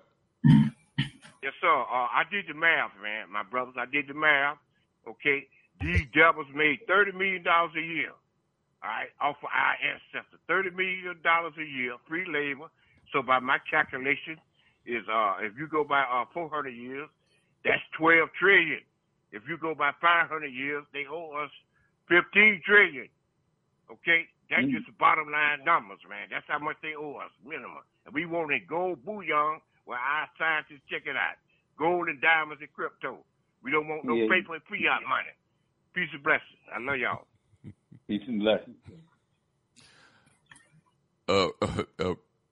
Brother Jihad, any comments before we go to our next call? No, I appreciate this. Yeah, even that, just to say $30 million a year, all of that just puts for listeners, to see the scope and gravity of how we've been exploited. So I appreciate that. You say, well, the brother, no, it's 27 million. No, the point is that he's showing us, educating us how much, our work and labor was worth and how we've been exploited. So I appreciate that, brother.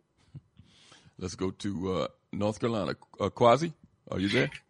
Yes, sir. Brother Elliot and Brother Richard and to your guests, Brother Jihad, I agree 100% with everything what you're saying, man. And, it's amazing to hear the double talk that the people do, that you try to entrust and put in a position. But the way I see it and the way I feel about it, we have to bang the beast where we stand.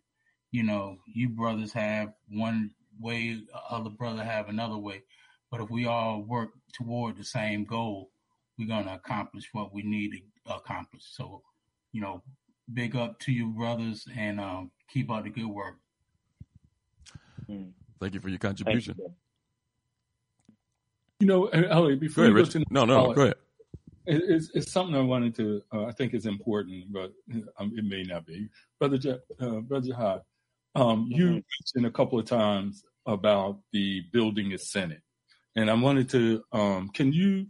And that is a part of the process from the tribunal to the UN, United Nations, that gives the teeth. Can you elaborate a little more on what do you mean by building a Senate, and how does a People Assembly fit into that in relationship to what we need to be doing as this is going through the process, and how we are participating in doing that? Hopefully, I'm answering that question. Yeah, heavy duty, excellent question, brother. Briefly, we had several outcomes, calculated strategic outcomes as a result of this tribunal to make sure this doesn't end up on somebody's desk in the photo op. And then we have to pick up a baton again 50, 60 years later. So one of the things when we talk about self-determination and for ourselves as a people of color in this country, we have to become, as Comrade Jalil Muttaqin says all the time, and I like to coin that phrase because it resonates and it's very simple to remember, is that we are our own liberators. So taking it to court, taking it to the United Nations, General Assembly of the United States, United Nations Human Rights Council, all these other trajectories are very important for different reasons. But the most profound outcome that we can do, and the most challenging one, is to begin to organize ourselves in a unified way. And what would that look like? So this is Black United Front on steroids, as such, and it's going to look a little different because it involves other people at this level that we're talking about right now, and that's very important to dig ourselves out of the silos. So the steps are basically this. Every month, and it probably increase in time, we have a general meeting where people get updates. This was leading up to the tribunal, so we're going to keep that same format. Anybody can tune in and get these updates. And then when they hear the committee reports, these committee reports, are the actual workers behind and on the side and in the front and behind the scenes of the tribunal now moving forward to be able to build toward this Senate, organizing people, explaining things, getting them networked into the whole process. We say that we're going to be having regional conferences throughout the United States, that they will be organized, announced, and advertised. We'll be having set agendas, basically in the beginning discussing, what the general mission statement would be and what that would look like. Questions like who would be representing for how long. We'll be talking about the sustainability of such a movement so that it doesn't putter out because of, for example, lack of finances or something of that nature. Now, what will be the legalities? What will be the lawyers behind it to make sure that we're exact and correct so they don't be coming at us like they did Marcus Garvey with some nonsense with the IRS or thing. A lot of stuff is going on behind the scene, behind a potential movement of this magnitude. But how anybody listening right now can jump, if you haven't been involved, perfectly fine. If you want to be involved, you can. The quickest thing that you can do is just shoot the email to spiritofmandela1@gmail and just give your name, and you'll be put on the general list, and you start receiving all the information of what I'm talking about in real time. What's the next this? What's the next that? And then you can pick and choose where you want to be. The person may just want to work with media and design. Another person may want to really put their vision and creative juices to work, because we need that creativity. This is a very complex situation that we're in. It can't be just brushed away with cliches and sayings as such, but when it gets down to the nitty gritty, how to go about governance, and influencing policy. This is what this is attempting to do. It is attempting to build an insular layer of intelligent, informed, local, common sisters and people, an informed public, if you will, and informed masses of people to establish an insular layer around our existence here in the United States, so that these mad dogs don't destroy us in their mayhem. How we can begin to influence policy, and things in fundamental changes, and how we can populate different areas of local government, starting there, for example, and to make sure that we can begin to slowly bring about fundamental changes in different areas that deal with food, clothing, and shelter, and the existence of this planet, from climate control, access to medical care, and really bring ourselves up. It's going to give us a type of unified voice and access to profound resources that we don't have, that we haven't had for a long time, to get back into our communities, as we used to say in the Panther Party, with our survival programs. How we're going to get our communities out of the dilapidated, drug-infested, disrespect to women, drug state that we're in, and killing each other. And we're the only culture of people that I'm familiar with. If it's anybody else, then it's fine, but we're one of the only, I'd like to say only, culture of people that I can reflect on that's even develop music and songs, and we put it out on social media, the contemporary medium that we use now, and call our women bitches and have us, just such demeaning, derogatory, shake your booty to it, dance, and, smoke cigars and Black and Mild. And it is like when the world looks at us, and we have a few activists out front and a few organizations out front doing the work of really trying to shine and bring about some sense of self-determination, they'll look behind us and they'll see this mass of people that is so ignorant, that is so apolitical. You know what Harriet Tubman said, I freed 313 slaves. I could have freed 1,000 more if they only knew that they were slaves. And that is definitely what we're looking at right now. That's why that sister that Elliot and Richard played earlier, the Linda Thomas, her name, I always get it mixed up on the hyphen point, but that's why they can put somebody up there like that. They have the narrative. What she said is it kind of addresses the narrative that we're up against. Yes. And that's the narrative that's why Elliot played it, to show this double talk is very effective. It's very effective. I mean, people bought that. That's the narrative.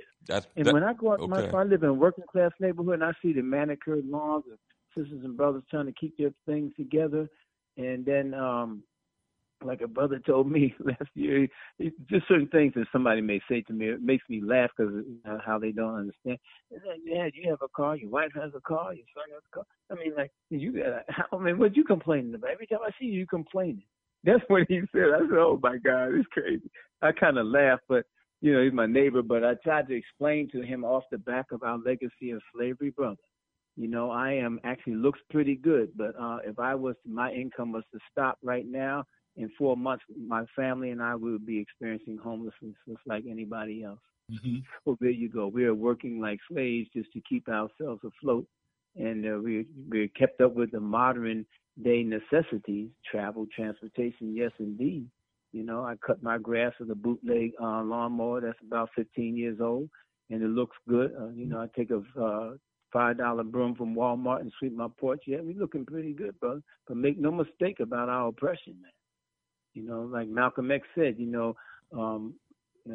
pulling our teeth out and blood running all down our jaw, but because of the Novocaine. because of the illusion of progress, because of the trinkets that they dazzle in front of us, because of that new iPhone that you spent your whole check on to get. All these type of things make us, not even recognize our own oppression.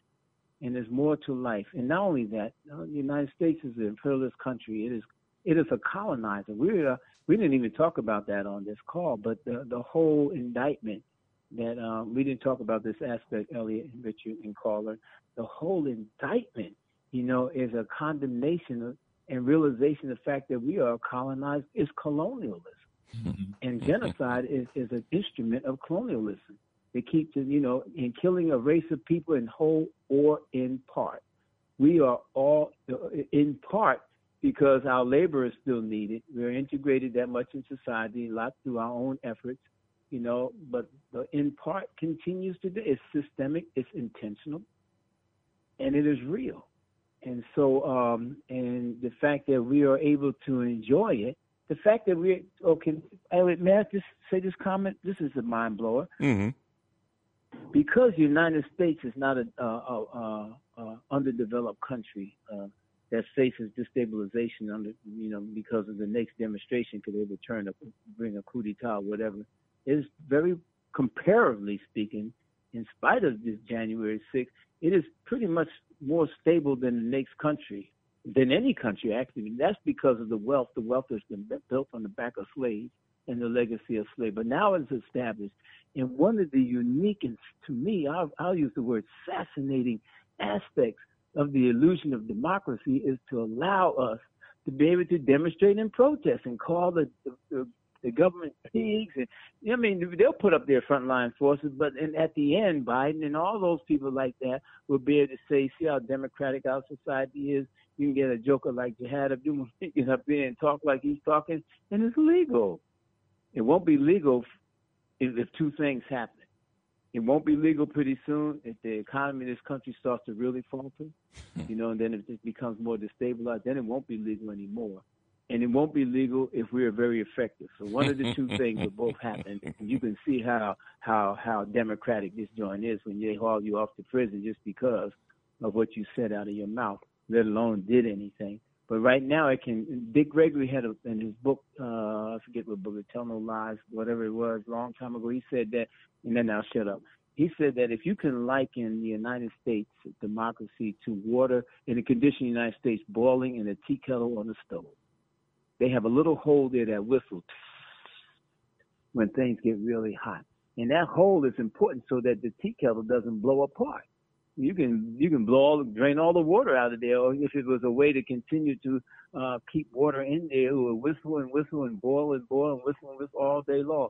Well, that hole in there is the illusion of democracy. We have the freedom under the First Amendment to exercise our voice, and then they can, even though conditions are not changing, they can flaunt that around the world, see how democratic it is. We can let Black Lives Matter. We can hit the streets. Every once in a while it gets out of control. Every once in a while the police tear gas us. Every once in a while they shoot us down. But for the most part, they can boast and brag around the world how democratic this society is, that we can even get a chance to do this. And only in the United States you can do it. But that's only because of how stable the government is on the back of legacy of slavery. If that ever changes, all of that evaporates. You will not demonstrate. You'll be just like any other country that can't stand any social unrest, that cannot stand any criticism. You'll be like that, and you will be in a concentration camp. You will definitely be in jail. It only continues, once again, not to be redundant, is because it is still stable enough to absorb, our protest, to absorb it and use it against us to say, see how it is, that the most militant of us protest, and if you ever got under control, they will pluck you off and you'll end up in a concentration camp or a prison like all of us have through counterintelligence. You will be set up and framed. But until that time, they'll let us go on. So that's a unique, to me, a fascinating facet about a place called, that's why that lady, that the brother, Linda Thomas Greenfield can get up there and say what she says, because if we're in a tea kettle, there's a hole strategically placed there to let it just boil, and we can make some changes that are really not changes, and they have the microphone that they can tell the whole world about these changes, You and I and Elliot and Richard, we don't have the microphone that big. We can talk. I don't know what the listening audience is. We can catch up on it on another type of social media. They know that. It's limited, but it's on their radar. You're on their radar, and they're watching, as they should be, if they get paid to. But for now, you can still do that. And then, you know. Wow. I know I'm getting long-winded. I'm sorry. I'm just listening, brother. Brother Jihad, before we start winding things down, I want you to kind of give us again an outline of that People's Assembly, as Richard was talking about, the People's Senate, I think you worded it. About people being involved in organizations and forming these things in your own area where we can all be abreast of what's going on and be involved. The brother that called earlier, 267, talked about him, becoming active. So just kind of clear that up. Brother talking about from 404, talking about the young person. This is a way that we can become engaged from where we are. Yes. Okay. So we're going to roll out a template, with a mission statement, a general mission statement, and we're going to organize in large cities across the country and in regions. And I use the word regions because some areas don't have necessarily large cities, but they are strategic and they will not be overlooked.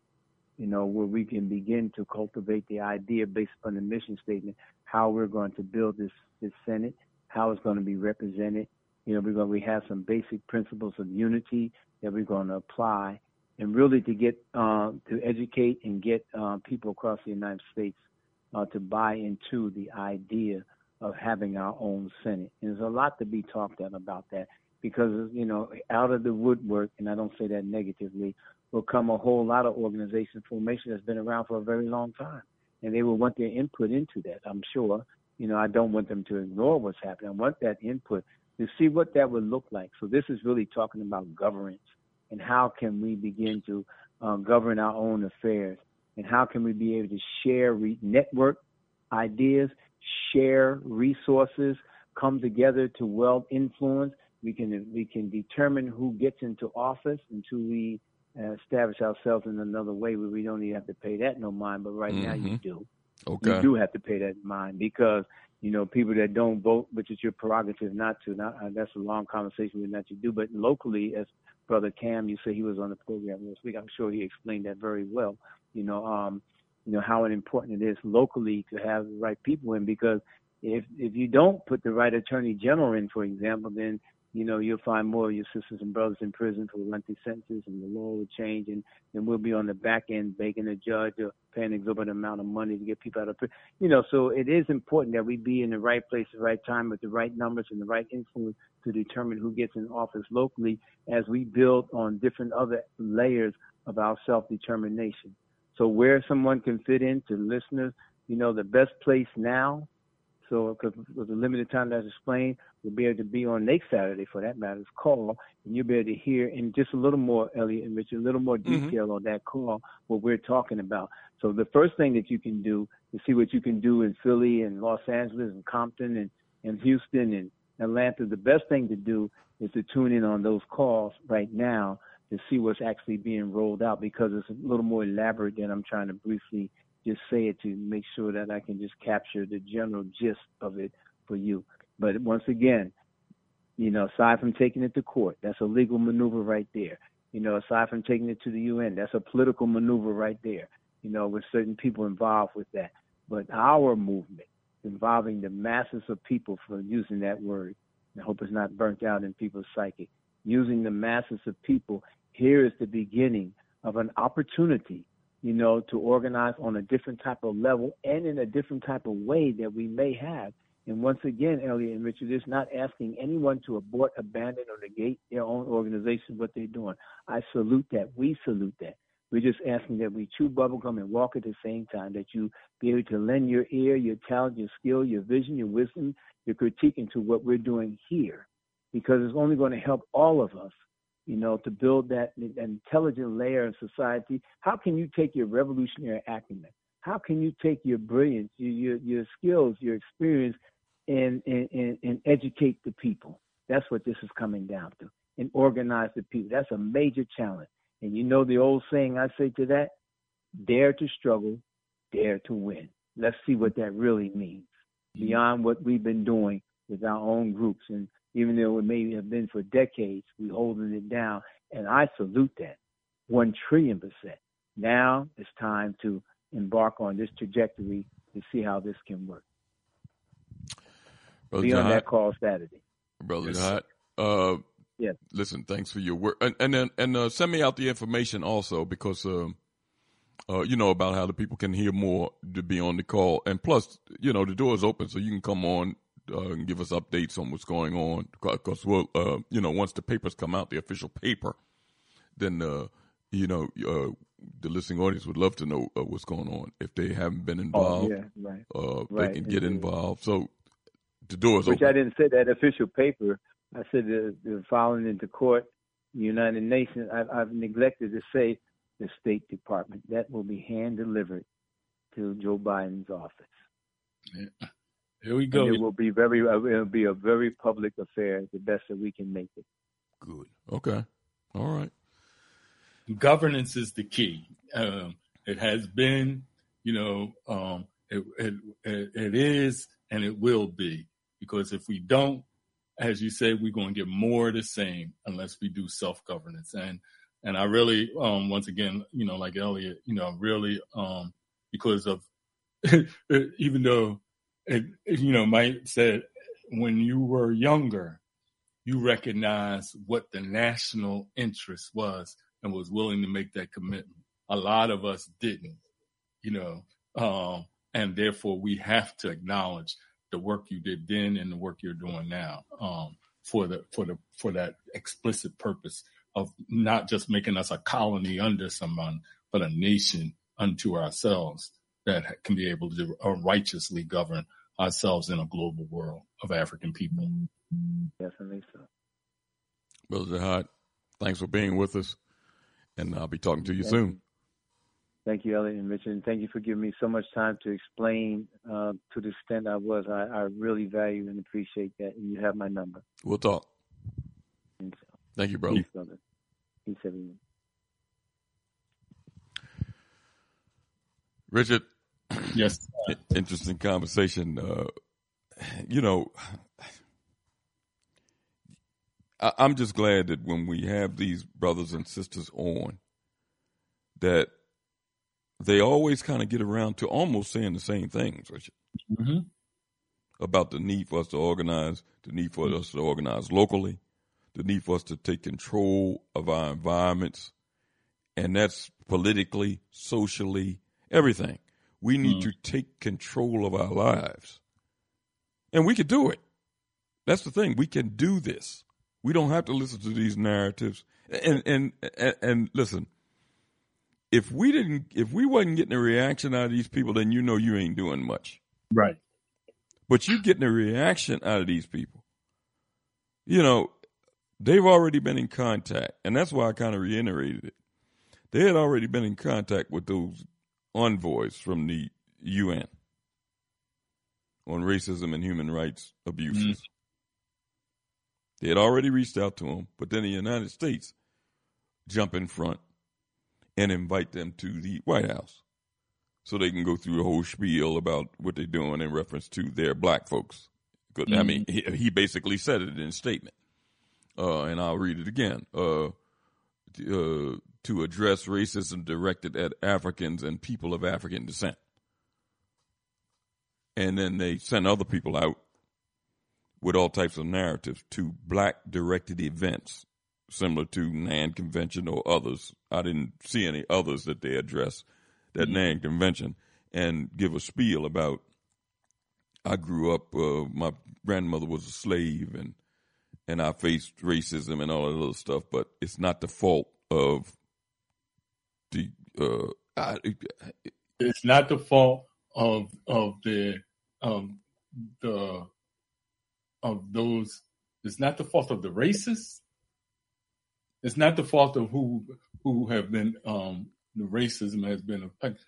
It's the fault of the racists. The racists, yeah. But come on, Richard. Listen, if I sit there and let this stuff keep happening, it's my fault. because we already know what's coming from the other end. Those people don't seem to be changing. They haven't changed.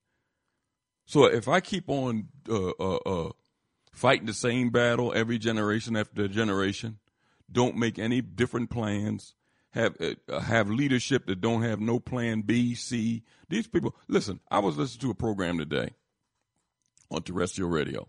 A local politician was on there. Now, he had a doctor on there in the beginning talking about getting booster shots. Mm-hmm. And then afterwards, he was talking about those trials that's going on. Mm. And he said that and it was a local state representative. He said, this is the reason why we need judges. We need to go to the polls. We need to do this and that. The same spiel. Mm-hmm. But I'm thinking, Richard, now listen, as a representative, as a leader among the people that appointed you, it's incumbent to a leader to have a plan, and wait a minute, and not his plan, a plan that comes from a collective, similar to what Brother Jihad was talking about. Right. That the collective has a plan, you're the one that they choose to enact that plan. But you also have a plan B, a plan C, and sometimes a plan D if A doesn't work. But the people that we have appointed, but they've been, and you can see clearly that somebody else directs their steps. You might vote for them, but somebody else directs their steps. That they don't have a plan B, C, or D. It's the same thing. They ain't telling nobody. Let's say that again. I'm sorry. If they do, they're not telling nobody. Okay. Okay, which doesn't make sense in itself either. But yeah, it's no backup plans. It's the same thing. And if you fail, it's because you didn't vote, you didn't get the Democratic Party in, you didn't pull the big lever or whatever. It's the same thing if something falls down. You get blamed for the same reasons. Instead of coming up with a different plan, a different approach, something different. Something that the young people can really be involved in, sink their teeth into, and they don't get distracted by all types of junk going on now. Believe me, this system has a lot of distractions for our people, and they get caught up. No lie. No lie. Richard, before we start winding things down, I want to share this, and hey, I always like to find things to point out the contradictions, so our people can really see, what's going on. And I'm no smarter than nobody else. All our people, they read things, they see what's going on. Let me share this here. This is from a published report. Hold on a second.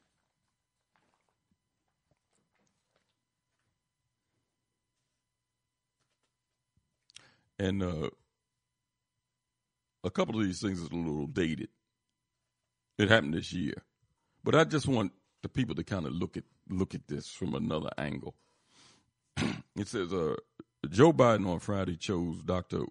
Robert Califf, a former Food and Drug Administration commissioner and prominent medical researcher, to again lead the powerful FDA, regulatory agency.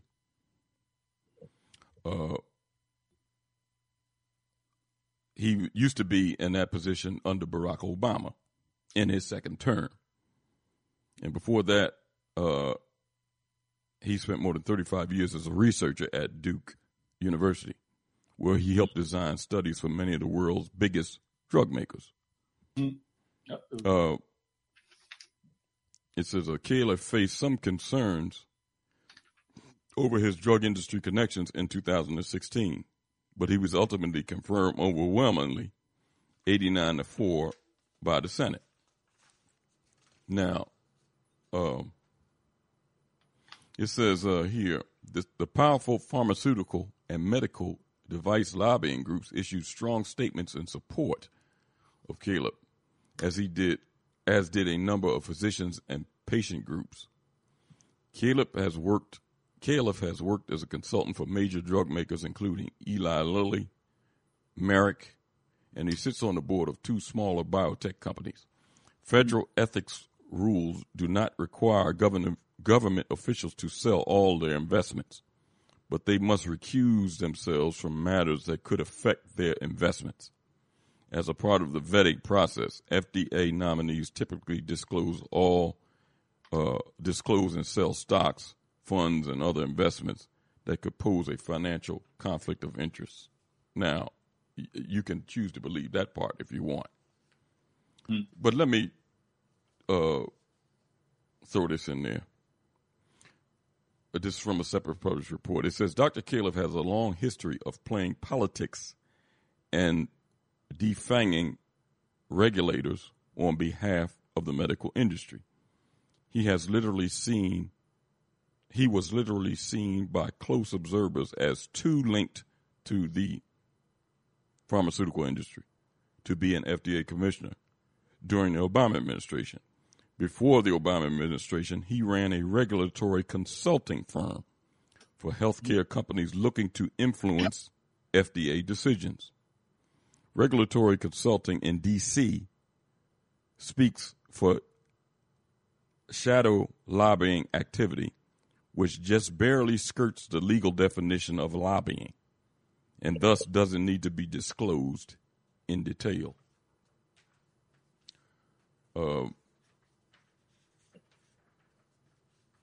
It says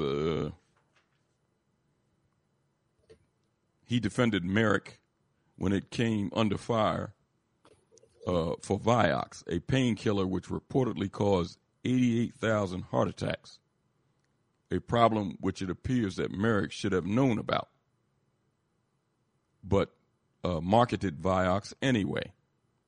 Califf also played a key role in a Duke drug trial of the blood thinner Xarelto. He supported the drug despite medical experts' objections to Xarelto's approval and 379 subsequent deaths. All this prompted severe pushback for his nomination in 2016. Unsurprisingly, both Merck and Johnson & Johnson, who manufactured Xarelto, funded the Science Institute Califf ran at Duke University. So you got he all connected. Exactly, and you got somebody now that's going to be in charge of the FDA that'll basically give carte blanche to any of these drug manufacturers, and then tell your doctors, your black doctors, and whoever. See, I ain't concerned about what they tell their own, but they'll tell all your black doctors that all these medications are safe. Tell your community to come get shots, boosters, pricks, whatever you want to use. But it shows you that it's dollars involved. That's all it's concerned. They're not concerned about lives, necessarily saving any lives. It's saving money, making more money, dollars. That's all what it's about. So here you got somebody that's appointed that had a clouded history of pushing drugs or giving okay to drugs that had been, listen, I'll read it again. It says, Califf defended Merck when it came under fire for Vioxx, a painkiller which reportedly caused 88,000 heart attacks, a problem which appears that Merck should have known about, but marketed Vioxx anyway, and he helped. Califf also played a key role in the Duke drug trial of the blood thinner Xarelto. You see all these commercials on TV for Vioxx and Xarelto. He supported the drug despite medical experts' objections to Xarelto's approval and 379 subsequent deaths. So you got somebody that's tied in with all of these drug companies. That's the head of the FDA. So when you see stuff about, oh, they're waiting for approval by the FDA, it could come any day, and all this other stuff for all types of drugs to stick in your children, to stick in your parents, to do it. Listen, adult can do whatever they want to do. It's up to them. They could take 10 shots if they want. But black people ought to really consider, have some family sit-downs before they subject their children to these type of medical experiments. And they're gathering data every day, and you're the data. Mm. These shots that they're giving out, that's the data that's that's the scientific information that's being compiled as we speak. Mm-hmm. So I'm just throwing that out there. When you see these people, this guy appointed to this position by Biden and all, that got heavy ties, and notice he wasn't alone. He's reappointing them because he was in that position under Obama. Now, if you remember, what's the big thing that when you criticize Obama, what's the big thing that black people kind of parrot out there, Richard, that he did? No, I can't remember that. Well, where's Brother Otis when I need him? When he's already in here. I mean, when the medical care. What is that? Obamacare. Obamacare, right. But you can see why, if this guy had connections with them, you can see why that Obamacare, because that means billions of dollars for drug makers. Mm. Managed care and other things.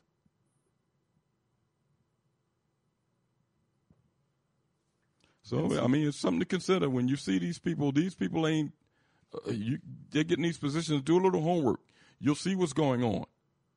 And then look at some of your folks, your representatives, that when these names is put in front of them, they just vote bipartisan. It's bipartisan agreement on a lot of these people. Mm-hmm. According to this published report, more than 2/3 of Congress cashed big pharma checks last year. Mm. 72 senators and 320 members of the House of Representatives cashed check from the pharmaceutical industries.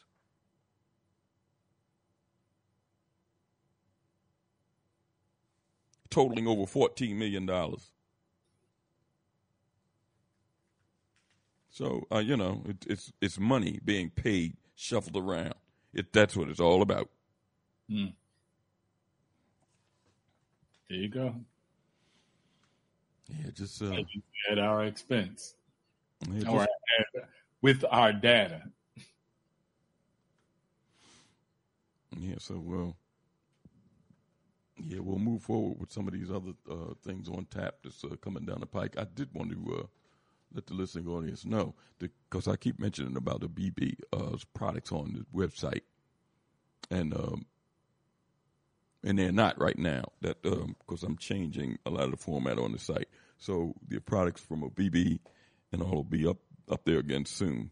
I know I keep saying it at the beginning of the program that people can go in there and check out the products, some of the classes and things like that, and they'll be back up on the website soon. I just want to make mention of that. Richard, we're coming down the pike there. Anything you want to mention before we kind of wind it down?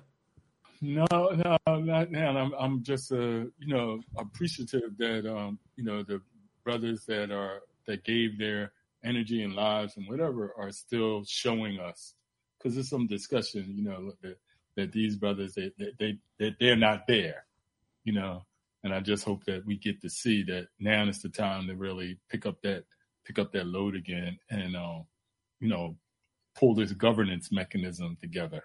And this time with the sustainability but just waiting. That was a good conversation. So I'm glad that we was able to have them. And I have to thank, Brother West. I might not get to Atlanta, but I appreciate the shout out. And, I don't know whether Brother Seneb and Brother Rob Bourne was listening, because, when he was talking, because I didn't know that that Brother Jihad was a political prisoner. Right. And I didn't know his background. I knew he was an organizer, but I didn't know his background. Right. I just hope those two brothers was listening, especially Brother Rob Bourne, because he mentioned about his experience in there, and I think he said that he was in there with a political prisoner. Right. And the things that the man told him and how he is kind of discouraged about what's going on out here. But, if he listened to Brother Jihad tonight, maybe that'll give him some strength. just a little food for thought. I hope that they were listening tonight. If they wasn't, I'll be able to pass it on, hopefully. Good. Before we leave this evening, let me give the lineup on Time for an Awakening Media, Mondays, Wednesdays, and Fridays, 11 a.m. to 1 p.m., African Perspectives with Brother Oshi. Always interesting dialogue and guests on African Perspectives. I think Brother Oshi's a good friend, passed away. I think he'll be back with live broadcasting on Monday, if I'm not mistaken, if he wasn't back Friday. But just tune in Mondays, Wednesdays, and Fridays from 11 a.m. to 1 p.m., African Perspectives. Later on Monday evening from 8 to 9, Black Therapy Central with host Dr. Maria Kamban and Dr. Kamal Kamban. And then from 9 to 10, every first and third Monday of the month, Conversation Reparations, which is in Cobra's program with host Brother Jamoke. On Tuesday from 8 to 10 p.m., Black Reality Think Tank with Dr. William Rogers. On Wednesday, it's our time, the Black Farmers Cooperative, the West Georgia Black Farmers Cooperative, from 8 to 9, and from 9 to 10, the Black Agenda Project with Dr. David Muhammad. That's on Wednesday evening. On Friday, Time for Awakening is back from 8 until. On Saturday, the Elders of Sankofa from 7 to 9.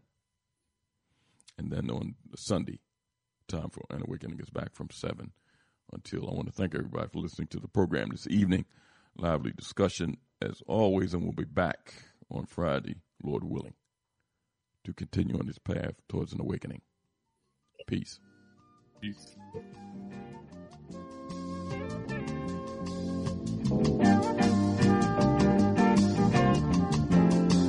If you're driving through the country on a lazy afternoon,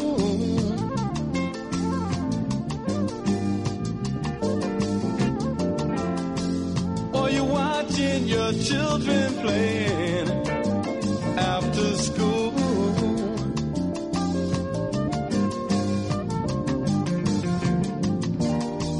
they seem to be so unaware of, I know, the things that they'll soon have to take care of.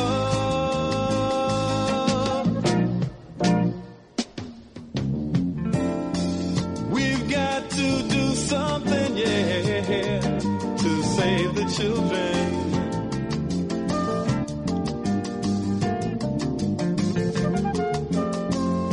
Soon it will be their turns to try and save the world.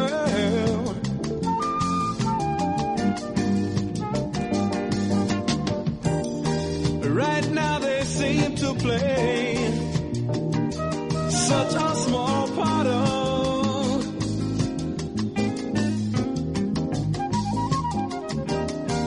the things that they'll soon be right at the heart of.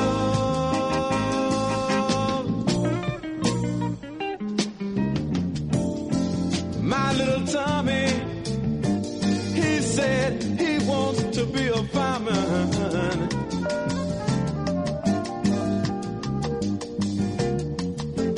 And little Mary, she said she got to teach school.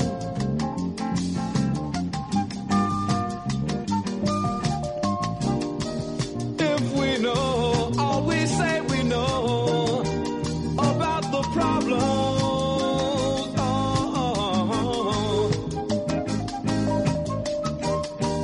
why can't we do something to try and solve them?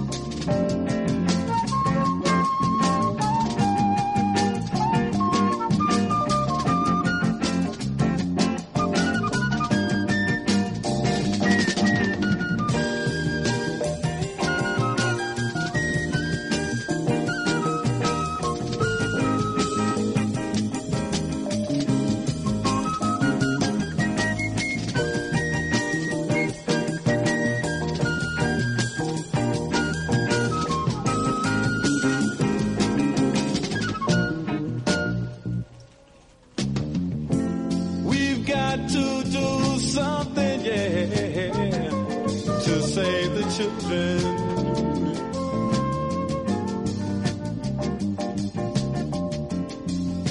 Soon it will be their turns to try and save the world.